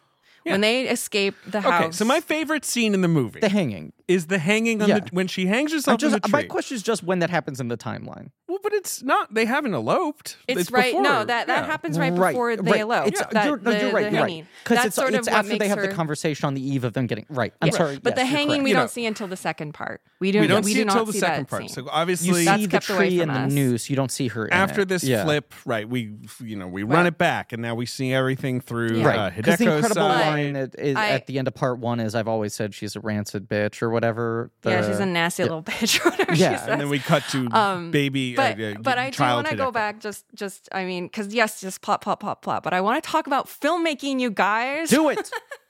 I want to talk about the running away scene because I just think that there is it's a cool, and you can't really talk about it without talking about the second time it happens, but when it goes into them leaving the house and going to meet the Count, in the boat and whatever, it goes to this sort of crescendo. The music swells in a way that it has not up until this point.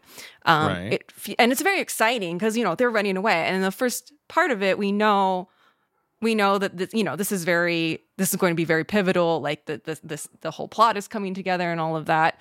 But it does feel like, whoa. Suddenly this is a lot of movie. Like suddenly this is very operatic. I mean, and yes, the movie has been very big up until this point, but not in this sort of like period movie, like swell of two women running across a field and and all of the that. Colors popping. Yeah. And I remember the first time I saw the film in that scene just being like, this is okay. It was different. I guess it was about the time where I was like, this is going to be one of my favorite movies ever. But that scene also was just so, I was just like, this is the most entertained I've been in so long. Like, this is just so, it's such a movie. It's so great. And then when you see it the second time and they're making their escape, and this time we've seen the hanging and know that now they're in on this plot together. They are really in love, and they're both, consciously in love with each other, and they are going about this switcheroo on the Count intentionally. Then you're like, oh my God, that's why it felt so big the first time. I just didn't have the whole picture. But their performances in that scene are so ecstatic, which feels not quite earned yet when it's the first time. One of them should be plotting to commit the other one to. Both of them think they're plotting to commit the other. And but then when you see it the second time, you're like, oh my God, this is amazing.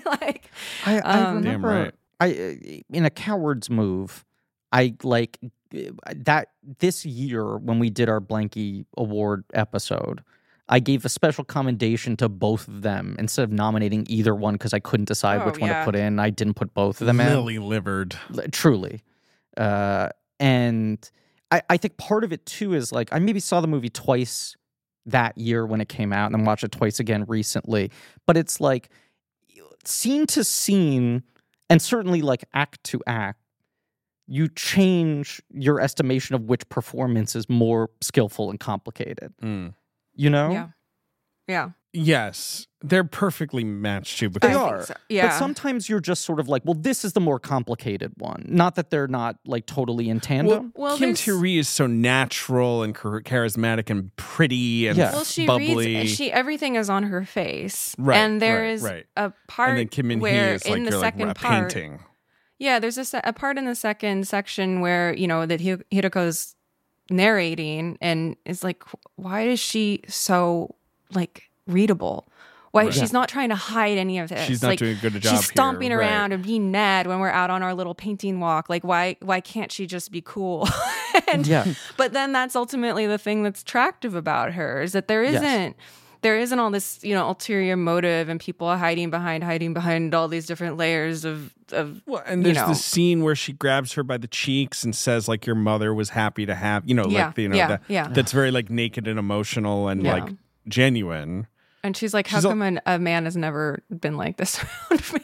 I don't know. Yeah. Again, why aren't there positive male characters in this movie? Writing at parkchenwook@gmail.com. I mean, if you're just a little boy watching this, who are you supposed to want to be? Kylo Ren? I mean, if you're a little boy watching this movie, you're doing great. You're doing great. Little boys should definitely You're off be to a watching great start. Handmaiden. Can I read a part quote I really like here from a film comment interview when this movie came out? He said, everything that I want to say with this film is probably in the one scene where the women are jumping over the stone wall and notice how low the wall is.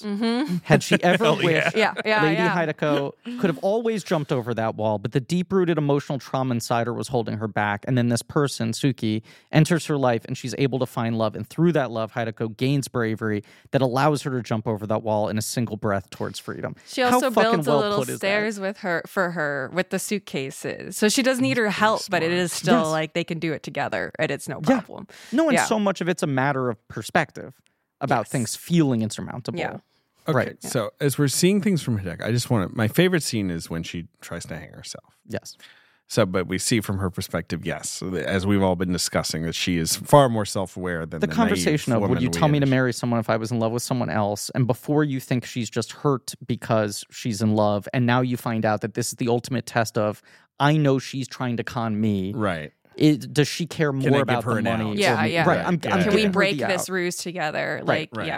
So then she goes from that into despondency, hanging herself. You see her drop off the branch, and then she doesn't fall all the way. She has an odd reaction, and then it cuts out to the wider shot, and Suki's holding her by the legs. It's so funny. Weeping. So the good. Immediate, because you feel so hurt watching that scene the first time. Sure.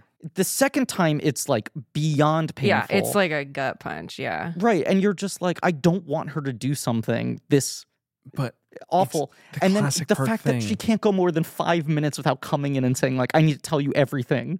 But yes. But just the physical comedy of her holding her. Yes. And her being like, I'm conning you, like, and then Hideko being like, you don't understand. I'm also, we're going to put you in this scene. Right. And Suki drops her. Like, God damn it, you fucking asshole. And then it's like, oh, sorry. Right. And has to like pick her back up. He cuts to like the widest shot and you just see her like squirming and scrambling.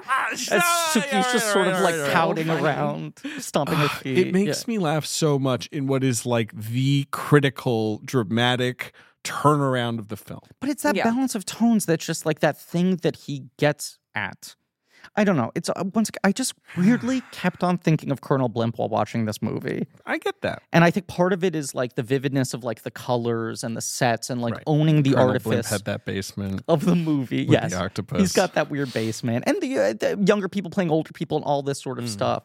But I also think it is that thing where like you watch those Powell and Pressburger movies, which you and I agree, you watch them and you're like, these are like the best movies ever made. And part of it is that like they just owned, it was like everything that a movie could be and every single tone you could put into a movie and just having like epic emotions and stakes and set pieces and comedy and danger. Just maximizing every element. Everything. The sound, oh my God, the sound in this movie. This was another thing I was going to talk about. Like, and this really, you start to really notice it in that undressing scene when they're and which goes on for a long time where they're talking and, taking turns undressing one another. And it's not sexy yet intentionally, but it is just because we are hearing like every fiber on the laces of the corset coming off. We're hearing the earrings like clack in this very, very noticeable, very like tactile. It's almost like ASMR.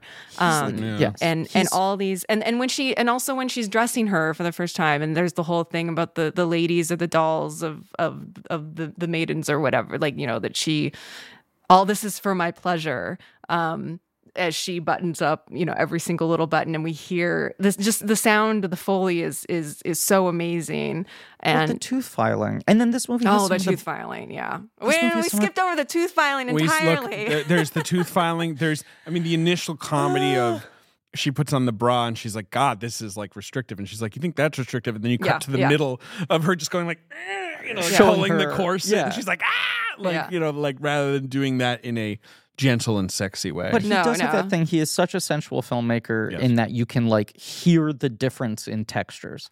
Yeah. In any scene and whatever's happening. And then I'm just going to say it. This movie has like the best sex Foley work. Oh my God, yes. Oh, sure. Right. The best sort of squishing. There's a lot of squishing. Yeah, right? Yeah. Hey, I mean, it's a good sounding movie. It's just a thing that most people stay far away from. Like, they're like, I'm going to put the soft music in over this and just completely remove that element out of sex. Well, this might be a good time to talk about the sex scenes in general, because this was kind of the one sort of controversial element, I think, about it at the time it came out. Wait, what?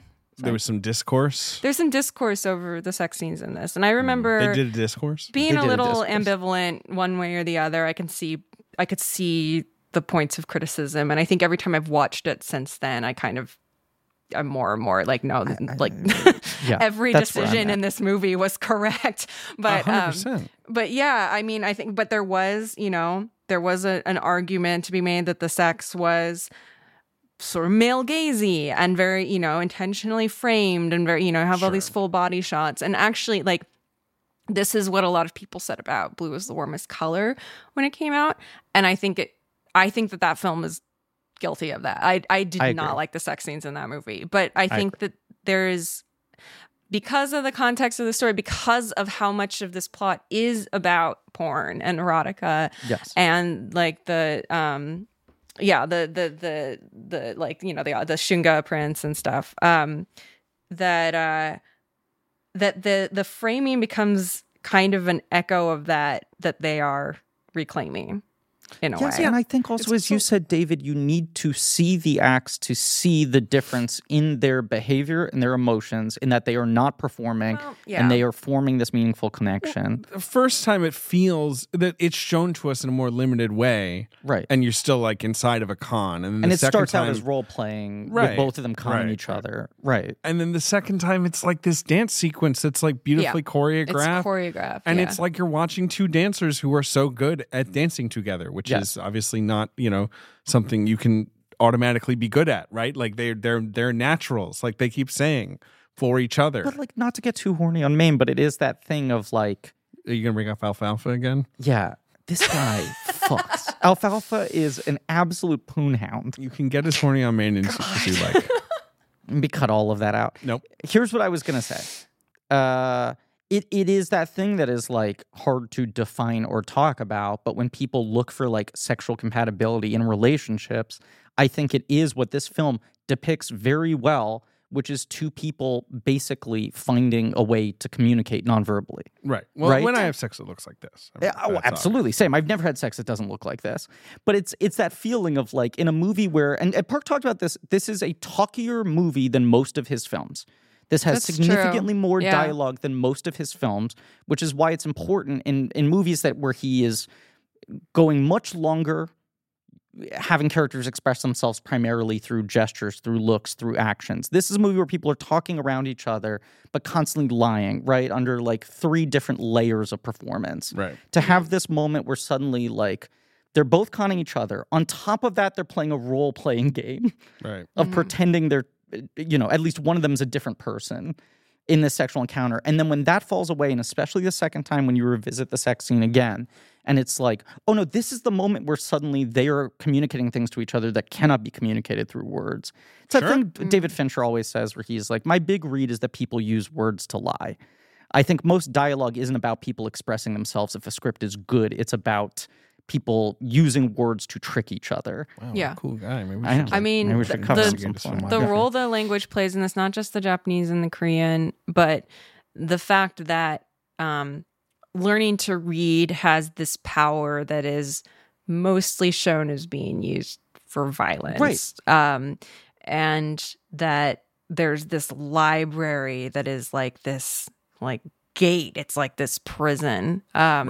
For her, like you literally have to walk through it, and there is an actual physical gate and stuff in order, that she has to go through that in order to escape. And then they have to destroy this collection, in order to escape, which is But you're bookmarking that for a second, but that that all of this has been used as a means to trap this woman essentially, and that in a way though it is not enough just to get away from it, to establish a life and a world and a sexuality outside of it. But in a way, you have to almost incorporate. It's like you have to take a little bit of the poison in with it in order to make it your own. And like their passion is real, their love is real. We believe in it. We believe in it the first time through. Like I mean, I think that her actually falling in love with Hideko is, yes, you're kind of like, oh, come on, you idiot. Like, why are you doing this? You're going to ruin the whole thing. But it's because it is, like, it feels real. Yeah, she's still trying to con her, but the love is real there. Well, you're also, like, initially, like, well, you're not going to get away with it. Right, together. Yeah, this is not going to work out for you. It's impossible. But yeah, we believe that. But, and I think the first scene with them when, they first, there's the kind of first seduction, like when they're talking about what the Count would want, that is much more conventionally shot, I think, as a love scene, minus the vagina cam at the very end. The POV, but the P means something different. Yeah, and the V means amazing. something different. But yeah, then after that, though, there is this really kind of almost self-aware staging of the sex scenes, which is, to me, just feels like, okay, we are submerged in this world of this, like, purposely structured for men's pleasure kind of erotica and porn and all of that, and we're going to make our own version of that. And it's not the structure of it that is bad or that's harmful to us. It's the point of view, and we are going to reclaim this for our own pleasure and satisfaction as two women, and do it outside of the power of these men. And that's why I think that the framing of it and the formalization of it and these like symmetrical shots and everything are important. Yeah. But sex is also like a big part of his movies, but often these sex scenes in his films are the least erotic parts of the film, right? And something like Stoker, the peak of the movie is like them playing piano together, where he's able to come up with this sort of like this act that conveys the feeling of being in tandem with another person, or the anticipation or the thought of it, versus a lot of times I feel like his comedic scenes are a little bit comical. Like kind of purposefully. Other sex scenes are kind of comical. Yeah. Yes. Yeah. Sorry, in other films. Right. Yeah. And then in this, it's like it's not the opposite, but it's like he needs them to be. There is a kind of humor, though, in how unguarded they are in them. Because it has been all these, like, careful little tiptoes around each other. And the fact that they're just so, like, helpless in front of each other, that they, like, are just, like, there's no holding back any emotion. It's sort of like, watching somebody eat an entire candy bar in, like, one bite or something. You're just, like, there's something so human and sweet about it. Yeah. Yes. We don't need to dig in on this, but I'm just curious because I was thinking the same thing about like reading a bunch of the reviews of people at the time questioning whether this scene was male gazy, and I was thinking about Blue is the Warmest Color as a comparison point as well. Am I wrong in my mental timeline that this movie comes out around the time the pieces were coming out? It's probably true. About the actresses on Blue is the Warmest Color talking about. Because that was a thing where that movie came out, plays a con, everyone was like, you will not believe the intimacy achieved on screen. Steven Spielberg gives both of them the Palme d'Or along with the director. And then within 2 years later, the entire narrative of that movie is different. Yeah. And both Sadu and Archipelago, I always get her name wrong, were sort of like, we didn't feel comfortable. This felt exploitative to us. So it almost felt like when this movie came out and people were raising like questions about the sex scenes, it was this defensive. Yeah, they're like, we don't want to be fooled again by this shit. Right. In case something really, nasty was happening on set. I don't know. It felt a little reactive to me in that sense. Sure. Yeah. No, I think that totally could be an element of it. I mean, now I want to look up if that is annoying. I agree. Throw everyone into the sun. Now, God, can you imagine though, like if that came out? Like, that came out in 2016. Before this film came out in 2016. But it came out. I feel like. Well, when it was at the theatrical, because I saw it for this. Like October 2016. Yeah. Okay, so immediately before everybody lost their goddamn minds. Like and normal. It was one of the last normal weeks. Yeah. Yes. This is the first film I saw at the Alamo Drafthouse. Oh, it was wow. like opening week of the Brooklyn Alamo Draft House. Don't remember. Burger? Okay. Look, they didn't have a special handmade menu? Okay. So part 3 of the film. We should mention, right, part 2 concludes as we see their sort of, their genuine affection and their genuine conspiracy with each other. They go into the basement, into the library. Right. And trash it. Mm-hmm. Yes. Which is fun. If you look it up, Griffin, it's not helpful, I promise. Yeah. Well, but the movie came out in 2013. I think it feels about right. Well, they talked about it as early as 2013. So I don't know that we can put an exact date on it. I still think this movie being in the wake think of that's the what it reappraisal. is. That's it's all I'm just saying. generally, exactly. That movie became this sort of like touch point of like, yes. Right. But they destroy the library. Mm-hmm. They find that movie that the Blues the Warmest Color guy made about butts. They find it in there. They throw it in the river. Yeah, they break the Criterion disc in half. Right. They're like, remember when they said this was a bare bones release, but a special edition was coming later? And then the special edition never did because the movie got canceled culturally. Right. All that happens. But they that's a very about transcendent moment. They're like, can we still find the tweet where they said the special edition is coming? They find Bert Cooper's octopus drawing. They don't like that. That actually does happen. But they do like Mad Men. They talk about like that really was like a golden age of television. In retrospect. Right. We didn't know how good we had it. There's a lot of dialogue in this scene while they're trashing the library, just weighing in on I wish I hadn't started this bit pop rolling. culture of the 2010s. So as part 3 begins, we have the Count with Hideko. Wait, I want to talk. Sorry. I know this podcast is going to be 3 hours long, but I just want to talk about that scene too because I do, and it actually still gives me pause watching it now. Just the image of these women basically like doing the opposite of a book burning for a bunch of porn, destroying high-end fancy stuff, erotica, Gentlemen's prints, erotica. all of that. Yes.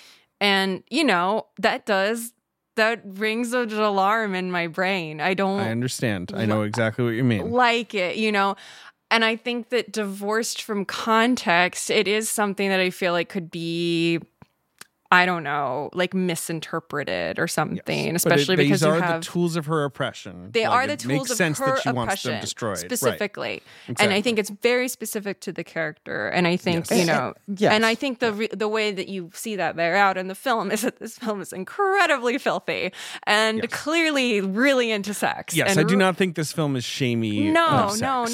But I think that, I guess it just... And I one of the things I need to stop doing, especially since I stopped being a film critic, is like thinking too much about what other people will make of a film. The advice I give to everyone at all times. Yeah, Don't worry about But morons. I mean, I think I always have in mind, especially then you're like, you can anticipate a stupid discourse that's going to happen around something. Right. But yeah, I think that, the idea of these, two queer women destroying porn as a means of their liberation, it just like that can be so misconstrued, and but I don't think that's what this movie is doing. If you're watching the movie, I think you understand what's going on. But I think the other element of it as well is like this is coming right after Hideko explains her childhood to Suki, basically, like finally unfolds all these things, right? Yes. He's saying, here's what's actually been going on. Yes. And Suki's my dirty old response uncle. is sort of like this anger stemming from, I am so upset that there was no one in your life to protect you, right? Yeah. It's like she wants to destroy the past that she couldn't prevent. Yeah. And the trauma that she couldn't stop her from going through because like here's this person who like had her mother and her aunt taken away and a guardian who then abused her. Where it's just like, how was no one keeping you safe? How was no one caring about you and worrying about your best interest until this moment? It's like there needs to be an outward physical display of like... Yeah. But Bert Cooper did watch the scene, and that's why he dies in Mad Men. Yes. Well, yeah, it's the one thing that she can do to actually prove her, devotion to taking care of her. Yeah. Exactly. Yes. Well put. There's the sequence to begin part 3 between the Count and Hideko. They're in a hotel room full of money. He has this line when they're at dinner that I love, where he's like, I don't even dream of money. I dream of being able to order wine without looking at the price. Look, describing the Relatable difference king. between being rich and being wealthy. Yes. That's what that is to me. Like, he's like, no. Even a rich person might check what they're ordering. Yeah. A wealthy person doesn't even know what things cost. This guy could get upsold a steak by some stupid waiter who tells you it'll be worth it when you pay for the sides, the money you save for not buying the sides, and he wouldn't even flinch when he got that bill. And he wouldn't hold a grudge for probably the rest of his life. Wouldn't become a recurring bit on the podcast he produced. It wouldn't anything become like a that. story he has to retell at his birthday party to every single person in attendance. His friends wouldn't get text messages to this day. Yeah. What did the steak cost, though? Do you know the actual number? It's okay if this is an invasion of Ben, privacy do you like and you this can't movie? share it. Do you like Handmaiden? I did. I loved it. Yeah. Had you seen it before? Nope. Oh man, congrats. Fucking saucy one. Owns bones, in my opinion. Absolutely. It was a great way to start the day. It's hot stuff. You did a nice morning Handmaiden. I did indeed. That sounds like a euphemism for stuff. Cup of does Joe sound and good, though. Handmaiden. Yep. I spread it out over 2 nights. This rewatch. That's what I did with the extended. I watched the theatrical like 2 nights ago, and then I did the extended evening and morning. Did you split at the part 1, part 2? Yes, I did exactly. I mean, it makes sense, but I just don't know how you would start. Like, I would just want to keep watching. But it's a lovely. But there's such joy when you're doing something like that, where you're like, a treat awaits me tomorrow night. Yeah. You know? Also, I had stopped it after already watching a previous you'd already version of it the rewatched it, night right. before. Right. Where I was like, hadn't I can seen dole it this out now. in a couple of years, although I have rewatched it. Give me a 4K of this movie. I know. Yeah. I saw this like 2 times that year, and then hadn't seen it in 8 years. I mean, Criterion was doing a lot of Amazon releases for a moment there, and yes, the North American is out of print, and the extended's never been released, and they should put out a new disc. I just wanted to shout out the interiors and the fashion. Wallpapers. Gosh. I mean, Park does good wallpapers always, but I mean, he's just the going hard on the furniture, wallpaper as usual. The architecture, the suits, the guys do look pretty cool. Yeah. especially looks the amazing. white bow tie. Yeah. It's Eyebrows. such a good look. But I think Old he man like eyebrows. purposefully, kind of also looks like a poor person's idea of a rich person. Like, that kind Right, of he's like, so he's over the too top snazzy. fancy. He's like got Right, spats right. on or something, Yeah. Yeah, well, when he's found, so he, obviously he is she gives him the knockout drops, and he Right. collapses That's the thing he mid-sex promises or her about to have as a sex with her. wedding gift. Right. Her greatest fear is having her what little age she has Going to the basement. taken Yeah. away. Right. Doesn't want to be in the He's like, basement. So he goes, if you marry me and the worst case scenario, everything goes wrong, here's the ability to kill yourself through drops or at least knock yourself out. But when he gets knocked out, and then the guys find him the next day. Yes. And he's got shirt, no pants, but he's got the garters, and he's got the garter belts. Yeah. He's so fancy. I love that shot where he's like he's almost like lounging like a hey, you mind throwing me though? Can you have me my pants? He basically He's delivers so hot. He's so hot. I'm in trouble, aren't I? Uh-oh, you guys look like a fancy fake samurai. Yeah, and it's like, oh, this is just his take the security bill. detail. This is the uncle's Yeah. security detail. Right, These like, like that's the fake ass idea. samurai. It's Yeah. like Right, so that's funny. he's like, I'm so Japanese, I have samurai in the 20th century Yeah. who are my bodyguards or whatever. Yeah. The third part's really pretty short. It's really just them It's going down to like the a basement coda. and smoking Yeah. a cig, right? I mean, because at this point, the girls are They're they all got the fun. money, they're on the boat, Right. They forged the passport, Right. She's a man now, Yeah. in the passport, Right. Don't worry, I called into every office. They will not allow any 2 women to travel together. right. So And they're easy to like- forge a passport by them, Right. by the way. Yeah. Also, so easy to apply a fake mustache. Right. And then Well, you just have this incredible. I mean, I think I'm watching this movie the first time, and I'm like, okay, so are the girls gonna go ham on these guys? Be gay, do crimes. Well, no, right? Like we're gonna get in the torture chamber, and they're gonna be like chopping these guys up, and it's like, no, especially they don't for, even. like, They the torture fucking each Mr. other. Vengeance trilogy. I Right. know. And there's, It's so much but there's better. something that's very, by the end, you're like, okay, we got our guys in one room, like Right. truly in the most miserable, awful place you could imagine, smoking poison cigarettes, cutting it off each other's fingers, just like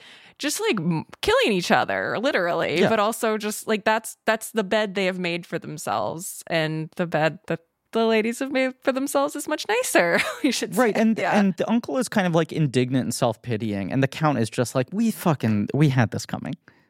Yeah. Like, can you really be angry? He at least has the awareness of yes. Yeah. Well, the uncle is just like, so you had sex with her though? Like, what was that like? Right. He's like really pushing that. Yeah.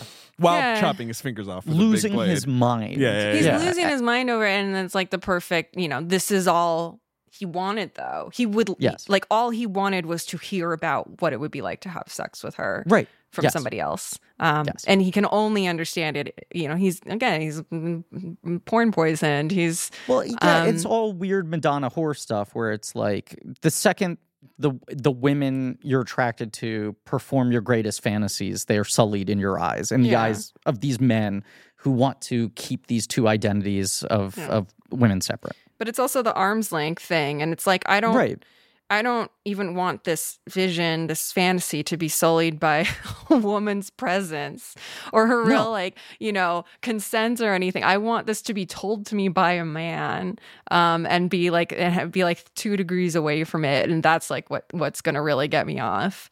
And it's such a interesting way to embody his own shame at his identity and what he really wants, because that's again the thing that separates him and the count, is that they are both pretending to be Japanese in this movie, but the count is doing it as a means to an end. He doesn't really really just wants to be able to order. He doesn't want to be Japanese. He's doing it so he can get this money, whereas to impress the guy who wants to be Japanese. Right.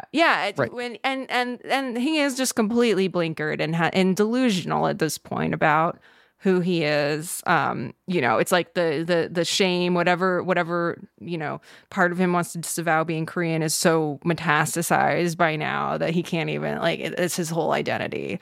And that's sort of what separates them in the end.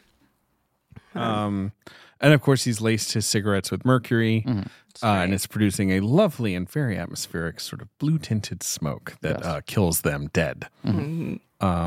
Kills the shit out of them. Yes. Yeah. I guess he wasn't inhaling, because I'm like, how did he not die first? Well, but he is moving it around. I don't know. It's just a perfect romantic ending. Oh, I just love, he does like 3 cigarettes in like 5 minutes, right? Yeah, he's right. He's really puffing them. He like and there's lights no one windows up. in there. If I'm the uncle, I'm like, no cigarettes. Right, identified this. Yeah. And they do Chekhov's cigarette, because we see the blue cigarettes in his case before when he's being carted off by the fake samurai. And he takes the 3 normal ones and smokes them all together at once. He smokes them all together, and they're like, again, Looney Tunes shit. Like, but we've also seen that he hand rolls and he draws dirty pictures inside of his cigarettes, which is extra decadent, I suppose. And while this is happening, cut to the girls on a boat putting the balls in their vaginas. Yeah. Having a great time. I don't think there's any better way to put it. I mean, in the canon of great Bell cinema we've covered on this podcast, it's really this and The Polar Express are the 2 great Can You Hear the Bells movies. I've been sitting on that joke for 2 days. I'm glad I didn't forget it. Wondering what that was going to be. Can you hear them? Jingle jangling?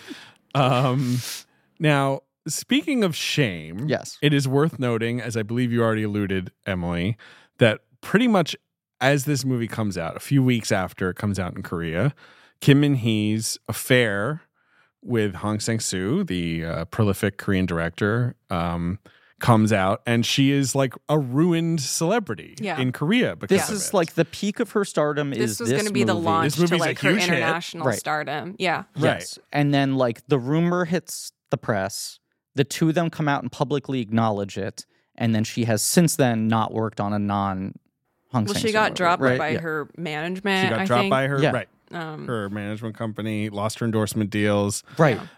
She made a movie right after this with Hong Sang-soo called On the Beach at Night Alone, which Emily, you and I saw together. Oh, we did. Yeah. And which I think is such an amazing movie. I did. Best Actress blankie that year. Yeah. I did. Yeah. And she's been in she's pretty much in all of his movies now. Yeah. I mean, the man. And they're all kind of meta about her. Right. That one is very. That meta. One's super. That one's the most directly meta. But yeah. But yeah, there's a lot of that going on in them, and she remains an incredibly compelling performer. But it is crazy how like modern contemporary Korean society is so nervous or anxious or disgusted by infidelity or divorce and things like that. Well, That like she I don't can't think work he's been anymore. able to get a divorce. He's not actually That's part divorced. of it. That's part of it. Right. Right. So, at first it was divorce that, was they were rejected separated by the court. Yeah. Which That's wild. sounds cool. Yeah. And Kim says, we love each other with all our hearts. We humbly accept everything, situations ahead of us, and that will come. There is some... That's love, baby. I know. Wow. There is some rumor that it's not entirely just like that it is partly just they've kind of just decided to do this.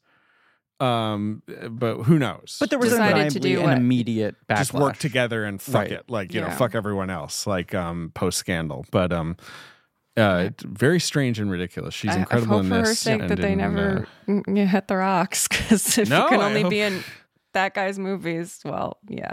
Look, if you're gonna only be in one director's movies, be in Hong Sang-soo movies. You get to be in 3 movies a year. Yeah, he's just gonna. I don't know. I'm not a huge Hong head. It's I like him. He's good. Haven't seen the last 6 or whatever, aka well, you were busy 2022. Yes, exactly. Yeah. But yeah, no, that's great because I think that scandal was largely did not really make it over here. So I think a lot of people saw that movie and are like, well, oblivious. What the hell is she going to be in next? Because she's so amazing and gorgeous and just like such an incredible presence. And the answer was a bunch of Hong Sang-soo movies. Now, Griffin, did you know that Park initially intended to shoot this film in 3D? No, are you Isn't fucking that crazy? kidding me? They should have just done 3D for the crotch shot. That would be cool. Because he thought the house was so cool, and maybe he could have emphasized the perspectives of characters in a pronounced way. They couldn't make it work financially, he said. 2016 is, I feel like, basically the tail end of any serious filmmakers taking this on as an experiment. Right. Yeah. Right? Like, is there something to be done with 3D? And I'm waiting for the 5th wave of 3D. It feels 3D without being 3D. It's fine. Like definitely, it's popping off the screen. It's a popper. Yeah. It was shot on digital, though they used some anamorphic lenses from like the 70s to sort of augment that or whatever. Park still thinks film is superior to digital, but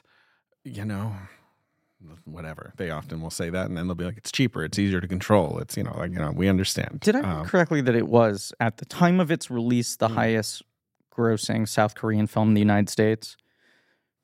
Parasite has now obviously outgrossed it many times There's no over. way that's true, because it only made $2 million in the U.S. because it was an Amazon film. Yeah. They kind of only gave it a limited release. Where was the stat? They at least put out the films, though. They used to put them out. Yes. Yeah, I mean, frickin' Manchester by the Sea made like a lot of money. Like, they used to make money sometimes. And Love and Mercy, no, not Love and Mercy. What's it called? Love and Friendship. That made some money. It's true. That quietly made like $20 million. Yeah. Yeah. I saw that one at like Nighthawk. Weird. That was an Amazon too? That's weird. That was an Amazon. Yeah, well, it was like Whitstone and Spike Lee. There's a few other like Lonergan. These guys where it's like, hey, you want to make a movie? Yeah. No, but I think this movie, I am always surprised by how many people I know who are not necessarily movie people, who aren't even necessarily like, they're not like big park heads or whatever, but they have seen this. Like, I think this movie is fairly well seen by, a general movie-going public. Sorry, my stat was wrong. It was the highest grossing park release domestically. That makes sense. The film outgrossed Stoker and became the highest grossing Park Chan-wook directed film in the United States. I don't think, did Stoker really do that badly?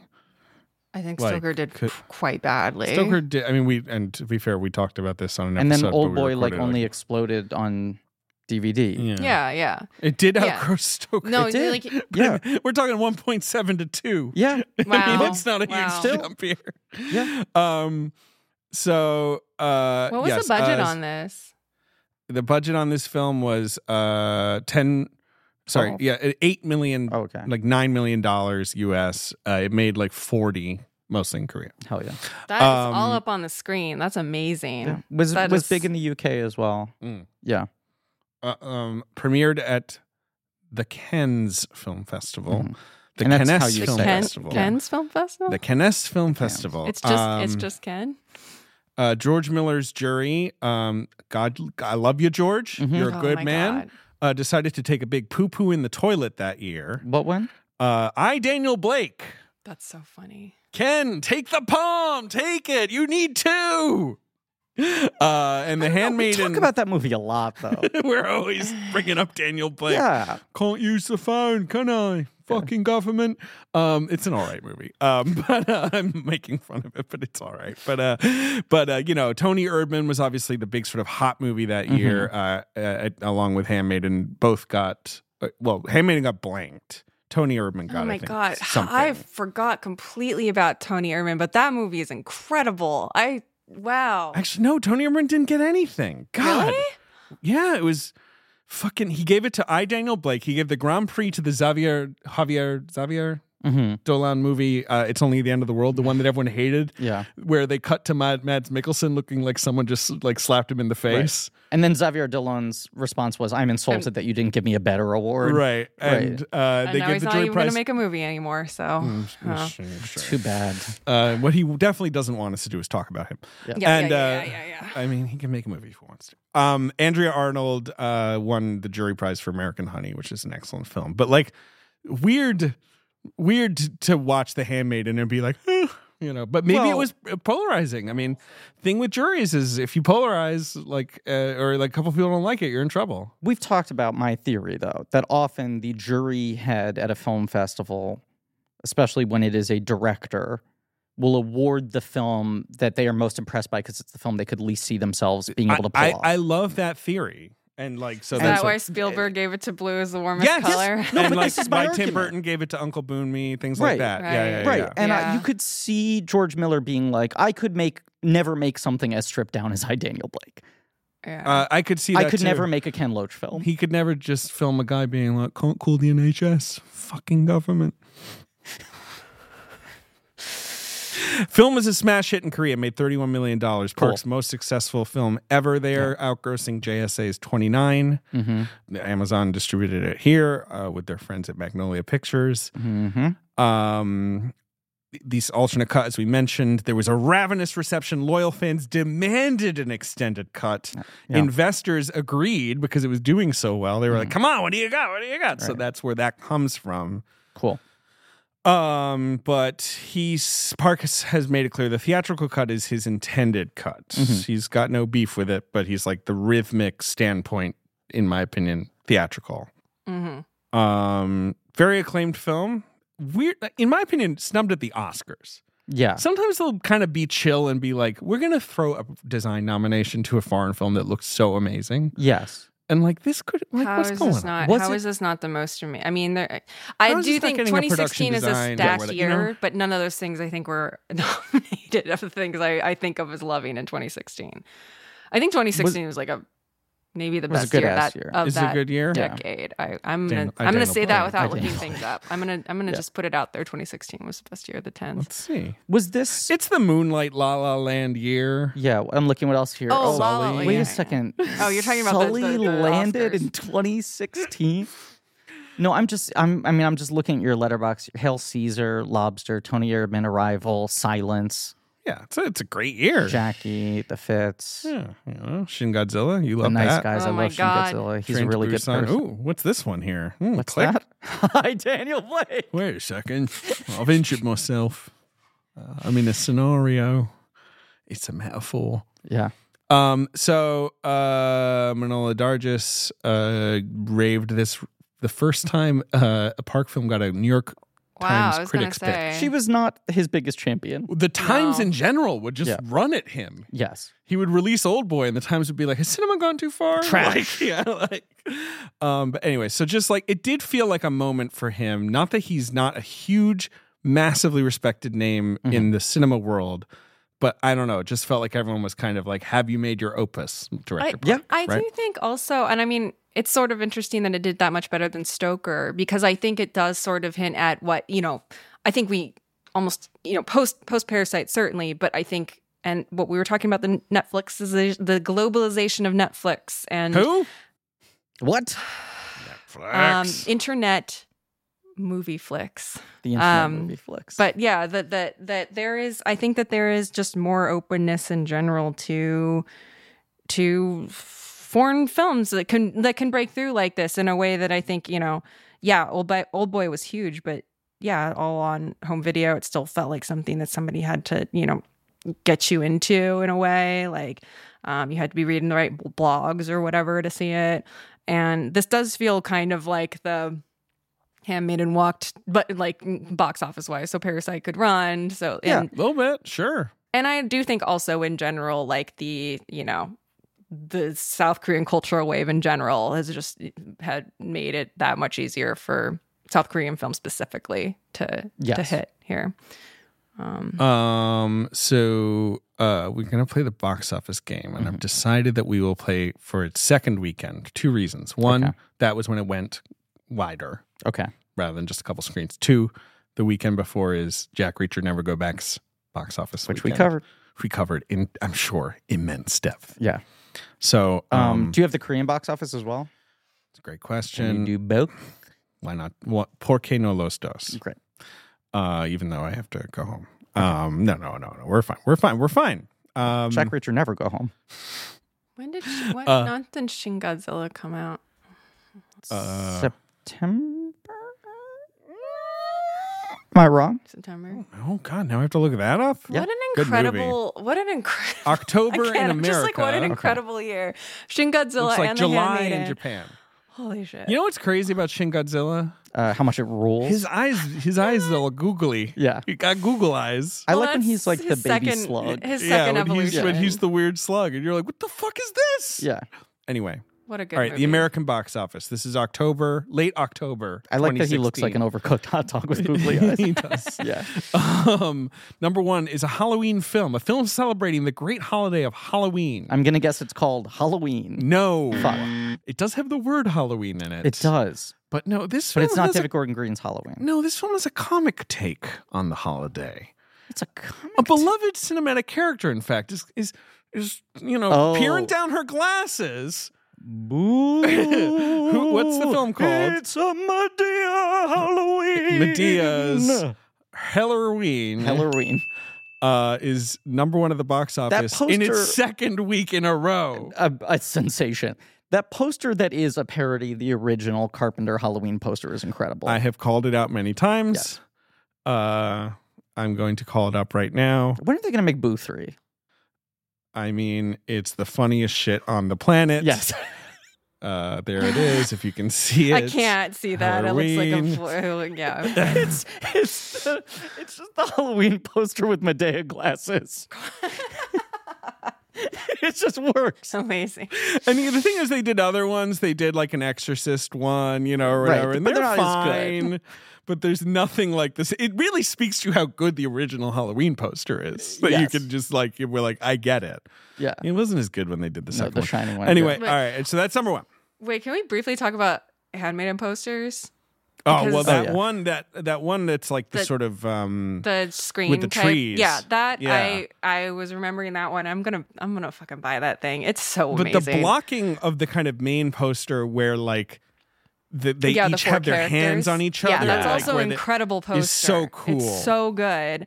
No, both of them are fantastic. I just think that the screen style one, it's so pretty. Perfect. It's pretty. It's But also kind of like spooky. nasty because when you look at it, you There's see a all hanging the person. The artificial eye Blu-ray, the menu is that. That's cool. And the selections are the little figures of them. Oh wow! For if you're doing Cool. like play movie special feature setup, whatever. Go on. Yeah, beautiful. Go poster. on, David. Number 2 at the box office was probably hoping to beat a Medea Halloween. In the second weekend. Yeah, in its second weekend. Too bad it went up against a buzzsaw. It is a huge flop. The huge literary flop. adaptation. It's a sequel. Stars one of our great famed actors Stars one of our most famous returning actors. to a role he hadn't done in a while. Oh, is it Blade Runner 2049? No, fuck. that didn't do that badly. That No. didn't get bodied by Medea. No, it didn't get bodied by Medea. This was a huge flop. This was a huge flop, and it was a return to the same role decades later kind of thing. And it's not Jack Reacher. It's not Jack Reacher, but it is based on a book. It is based on a book. Yeah, because you Jack said Reacher a literary adaptation by with one of our biggest stars. Yep. Uh-huh. Yeah, fuck. What genre? Thriller, but like, you know, your heart rate will go 50 beats a minute type thriller. Museums. It's the great genre of museums. And at the museum too? Genre at the museum. But I think they have some nights at museums in this series. They have some nights. Well, it's just him, but it's always him with a girl. It's a different girl every time. Oh, it's Inferno. Inferno. The third Robert Langdon down God. brand movie. Yes. Oh, Felicity boy. Jones. That was like That's a what she's- decade later, right? That Yep. been Yes. decades since. Yeah. Yeah. Yes. I think we should watch these movies for the Patreon, Ben. That's a good Here's idea. why. They're about, one of them is about the Illuminati. Yeah. And I feel like you have a lot to say about the Illuminati. Do I? I don't know. And No? you're If looking at the way that the listeners, the way that the Zoom is set up right now is that Griffin and Emily David can't are see looking Ben. at me like they are two panelists on a Yes. Q&A, And and Ben I'm is looking directly at behind you them. on the And I screen. guess I'm Right. on the side of the room that Ben's on, so they just Yes. pointed Yes. at me and said, "You have a lot to say about the Illuminati." No, Griffin and I look like we're doing a talk back at the IFC set. Yes. Yeah, absolutely. That's a joke for 10 people. Yep. Here's my counterpoint to the idea of doing the Robert Langdon trilogy. Yeah, right. I, during Deepest Darkest Lockdown, Yeah. watched the Da Vinci Code. Yeah. Da Vinci Code. Da Vinci Code. For the first time for the our friends at the Can I Kick It podcast. And that movie is the most boring shit I've ever seen in my life. Good then. We'll It get is some Z's. interminable. It Get is some Z's. Listen. 15 hours long. May I remind you about the reaction to us discussing the moon landing? Yeah, everyone was chill about it. Everyone was really cool about us just sort of like poking at fun at that. We definitely didn't have a panic attack before No. even releasing that. And in No. fact, Ben, now that you're reminding me of that, I've come around. I think we should do the Robert Langdon boy. trilogy. Illuminati. All right, number 3, Jack Reacher Never Go Back. Number 4, a surprise hit, an action thriller of It is sorts. funny that you just have Tom's Hanks and Cruise grasping at straws. Right, being as like, don't you want my Medea's book? Fucking slashing Medea's her like, way to the hell top of are the we? box office. Number 4. Look, it's like a crime thriller. Okay. It's Surprise hit. a bit of a surprise hit. Mm-hmm. Boring title. Boring title. One of those movies that people are more and more kind of like, To that kind of rule. kind of fun, you know. It's Talking this about the movie, star of the picture. you know, he's had his ups and downs. He's had his his swings ups and and downs. roundabouts. I like him a lot when he's good. I can't deny that he's sometimes been bad. Sometimes he works for the UPS, maybe a bit of a mailman. Sometimes, but also he's a filmmaker in his own right. Interesting. And this is one of the movies he made where you're like, okay, so this is kind of like a pay job, and then it was actually like a hit, like a moderate hit. There's a lot of talk of sequelizing it, but it's never come to pass. Probably because this guy's fucking busy. Oh, it's The Accountant. The Accountant. The Accountant. Ben Affleck is The Accountant. Which was like quietly a big titty hit. Yes.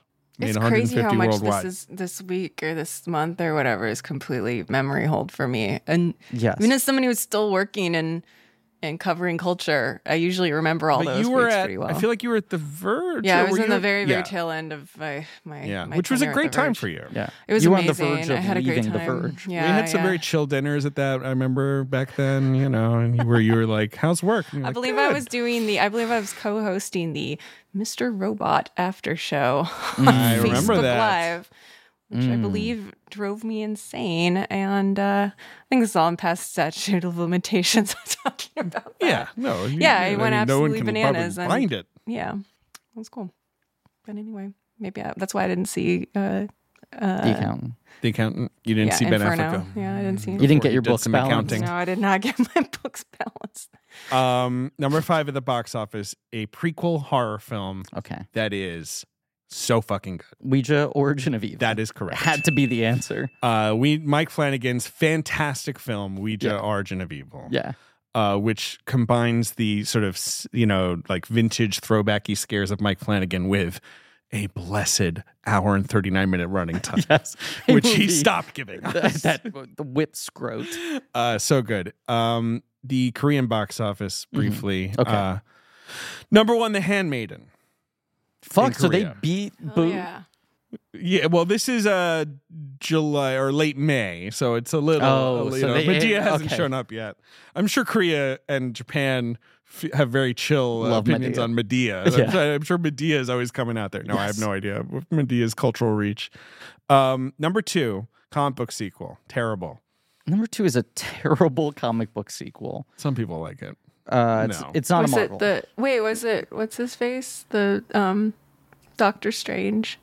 It's not the good Doctor. No, because that was the first Doctor Strange. Never mind. Wait, but it's not a Marvel? Well, it's X-Men Apocalypse? It's X-Men Apocalypse. Okay. The movie that embarrassingly caused me to originally coin the term A Gentleman's Six. That was the first movie I ever applied that to. Yeah, that was not A Gentleman's Six, which is almost in incriminating. Opinion. Yeah. Number 3 is a Korean film, horror film, that fucking rocks. And I feel like they keep threatening to remake in America. That I bet you have seen, Emily. Maybe not. 2016 Korean horror film. The director is Na Hong-jin. It's about a policeman investigating mysterious killings in a remote village. I don't think I've seen it. Yeah, what movie is it? It's called The Wailing. Oh, I've never seen it. Yeah. Cool. Big hit. Okay. All right. Now, the weirdest thing is the 4th and 5th. Okay. Both American films. Both like rom. This is a rom-dram. May 2016. It's a rom-dram. Yes. Is it based on? It's based on a novel. It's not a Sparks? No, but that vibe. It's in that mode. It's about a sort of a couple who there's problems beyond their control, health issues. Okay, it's but they love each other. The Fault in Our Stars. No, they're older than that. They're older than health that. Issues. It stars a Game of Thrones and a Hunger Game. Oh, it's 2 games. Fucking what's it called? Me Without You. Emilia Clarke. That's how and old Sam that is. Claflin. And Sam Claflin. Yeah. Claflin in Me Before You. I can't believe that movie came out that long Korea. ago. Yeah, that's upsetting. And the passage of time. That movie also did weirdly well in North America. It did quite well. People liked it. Yeah. It was one of those things where it's like people actually. Was it a brain problem? I think he's in a wheelchair, but I cannot remember the reason why because I didn't see the film out of disinterest. Yeah. Number 5 is a charming indie musical. Interesting. An indie musical. People love this movie. I have always found it to be okay, but that's how I feel about this director. Think it's a bad movie? Is that my opinion? You think it's a bad movie? Do I? Is that my opinion on this movie? You tell me. Do you think you know what it is, Emily? I think I know what it is, but what do you think it is? Well, I mean, it's 20. I think it's La La Land. It's not La La Land. It is not La La Land. I think La La Land is a good movie, and I'm with Emily on that one. I don't think it's the best movie ever made. I like when it was remade in 2022 as Babylon. Yeah, a better film. I think Babylon is. Yeah. And David, also, I'll say you and I do both agree on La La Land, in that it is not the single best film ever made. Sure. I'm firmly in the camp of it not being the number one best film ever made. That's your Arnie and Carl Weathers moment. No, come on. What is this? What is this? It's an charming indie musical. How many of those are there? But not like a diegetic musical? Is it they're fucking in a band. They're singing songs. Oh, Sing Street. Sing Street. Oh, that movie rules. Yeah, it's okay. That movie's fucking incredible. I can't believe it was blowing up the box office in Korea. Well, it's number 5. It's doing all right. Yeah, it's doing pretty damn well. Above its weight. I think that movie's lovely. This is the thing. Anytime I have looked at stuff that hits in in Korea and Japan, it tends to be shit like that though. And then you're like, why is there this mandate, especially back then, less so now, that like the only thing that's gonna hit over there are fucking Marvel movies or things with Tom Cruise in them. Like it like. Everybody loves musicals and people kissing. Yeah. And those travel well. It's true. People love to kiss. People love people kissing. People kiss everywhere. Yeah. Number 6 is the universal language. Number 6 is the Korean box office. Language. And the Angry Birds movie. Oh my God. I remember. I had to see the Angry Birds movie. Oh my God. There's also a Korean horror film called Horror Stories 3. Appears to be an omnibus. Yeah. There's also an American horror film in the box office called The Angry Birds movie. A horrifying cultural export. There's a sweet sort of grandma movie called Canola that is a Korean film. And there's kind of an awful Angry Bird movie called The Angry Birds Movie. There is a film called Our Times. Can't really find much on that one. How much later the Angry Birds movie came out after everybody had stopped playing Angry Birds? Yes. They took so maybe amazing. It was like a decade. Like, it's incredible. And then they like barely like kind of squeaked out a success, and they were like, so sequel time, right? There's a hunger for more of this. It'll take another 3 years to get a sequel into theaters. We don't think we've overstayed our welcome. Wonder if you ask an average teen today if they know what Angry Birds is. Like, and I think a teenager today would view Angry Birds the way we view Mario Bros. No, the way we view exactly fucking gramophones. Yes. Yeah. Number 10 at the Korean box office, of course, is the prequel to Brahms the Boy 2, some movie called The Boy. Obviously, I'm only a Brahms the Boy 2 stan. For me, the series starts with Brahms the Boy 2. It's a bit of a New Hope episode 1 situation. Bit of Final Fantasy. Haven't seen that. I did see that director made the Orphan sequel, and I did watch that. Oh, interesting. You liked that, right? It was okay. First Kill? I mean, you just like to see Isabel Furman pop off. Yeah, I want to see Orphan Last Kill. Well, but then, then it's over. Sad. She's like 95. Yeah, sure. But she still looks, she's still little. Yeah. All right. That's the box office. I got to go make dinner. But is there any closing thoughts on The Handmaiden from any of us? I love it. It's very good. I'm just like, this is what I want really movies quite to be. an It's a full fucking meal. It's a full meal. That's exactly, yeah. It's thrilling, movies can't always be romantic, this. No, because but then we might be overstuffed, you know? And then once in a while, you get served a 5-course meal like this. You know, it is the thing about this movie, though, is it's so good and it's so entertaining that you sometimes make the mistake of thinking you could watch it with, say, a parent. And then Right, because you're like, well, it's a period piece. Yeah. It's a Right, period piece. you It's know? so beautiful. Like, it's so based on a fun. book. You won't believe this twist in the middle. And then you're like, oh, no, this hasn't happened to me personally, but it's like, oh, no, I'm watching the scissoring scene with my mom. So Titties. I'll say this. The film does, in fact, have titties in it. I will say that I've never made the mistake of watching it with someone who I wouldn't feel comfortable sitting next to while watching it.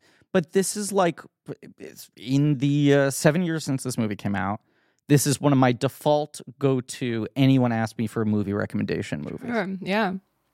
It's just the fact that I know it's on Amazon all the time. Right. And if they're like someone who's like open-minded but maybe has not really delved into foreign film. You know what movie might blow your mind? The Handmaiden. Yeah. And they're like, what do I have to know about it? I'm like, nothing. Right. And I'm always just like, okay, take your Apple, type this in BRAHMS:BOY:II:II. Yes. I, DAN. Will it make sense if they haven't seen The Boy, though?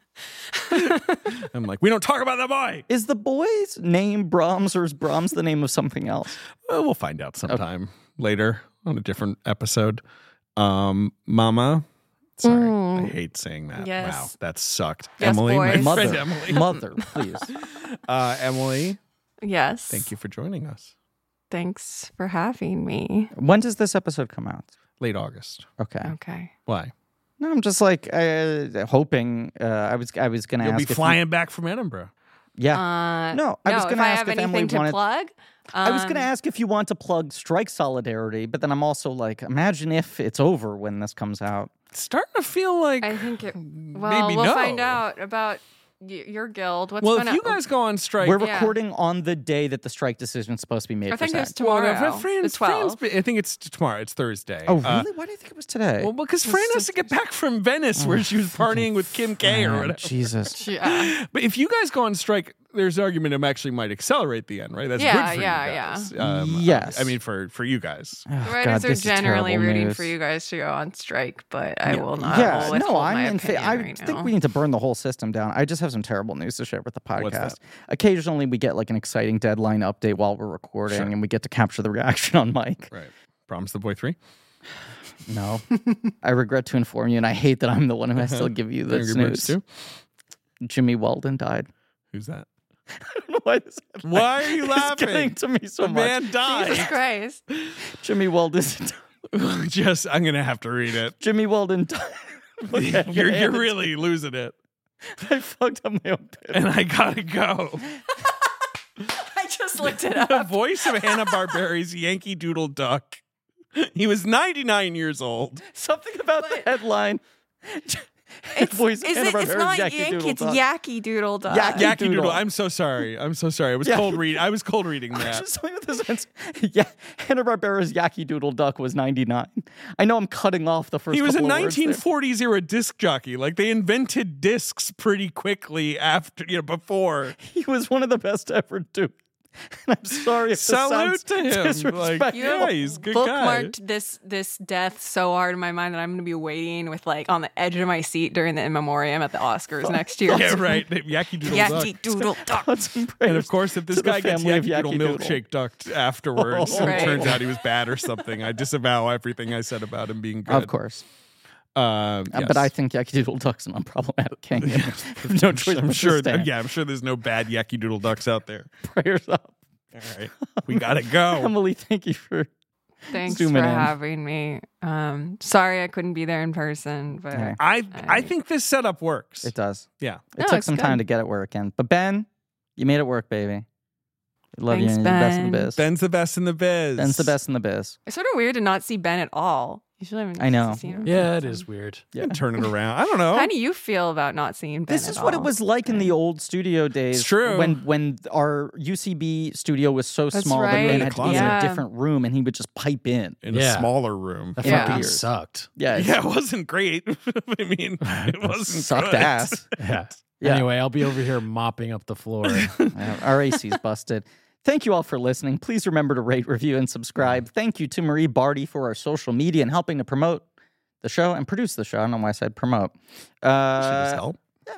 Thank you to JJ Burst for our research, AJ McKee and Alex Barron for our editing, Leigh Montgomery and the Great American Doll for our theme song, Joe Bowen, Pat Reynolds for our artwork. You can go to blankcheckpod.com for links to some real nerdy shit, including our Patreon, Blank Check special features, where we are doing the Oceans movies and also Little Drummer Girl this month. Yep. I think we probably just did that. I think that just happened. Finishing Oceans. Yeah. Tune in next week for the end of Part Jam Book with Decisional Leave with guest Tatiana Maslany. That's right. Which is a really exciting one. I think it's a good episode. She's real cool. She's a cool ass person. She's a real cucumber. Cool as. She's a real cucumber. And I'm sure she's going to be thrilled to hear us describe her that way. She's a chiller. She's a chiller. She's a real cucumber. And as always, thoughts and prayers to Stanley Tucci. We hope you get the touchback. And also Maybe to the he family. Be the new Yankee Doodle Duck. That's the answer. Bye.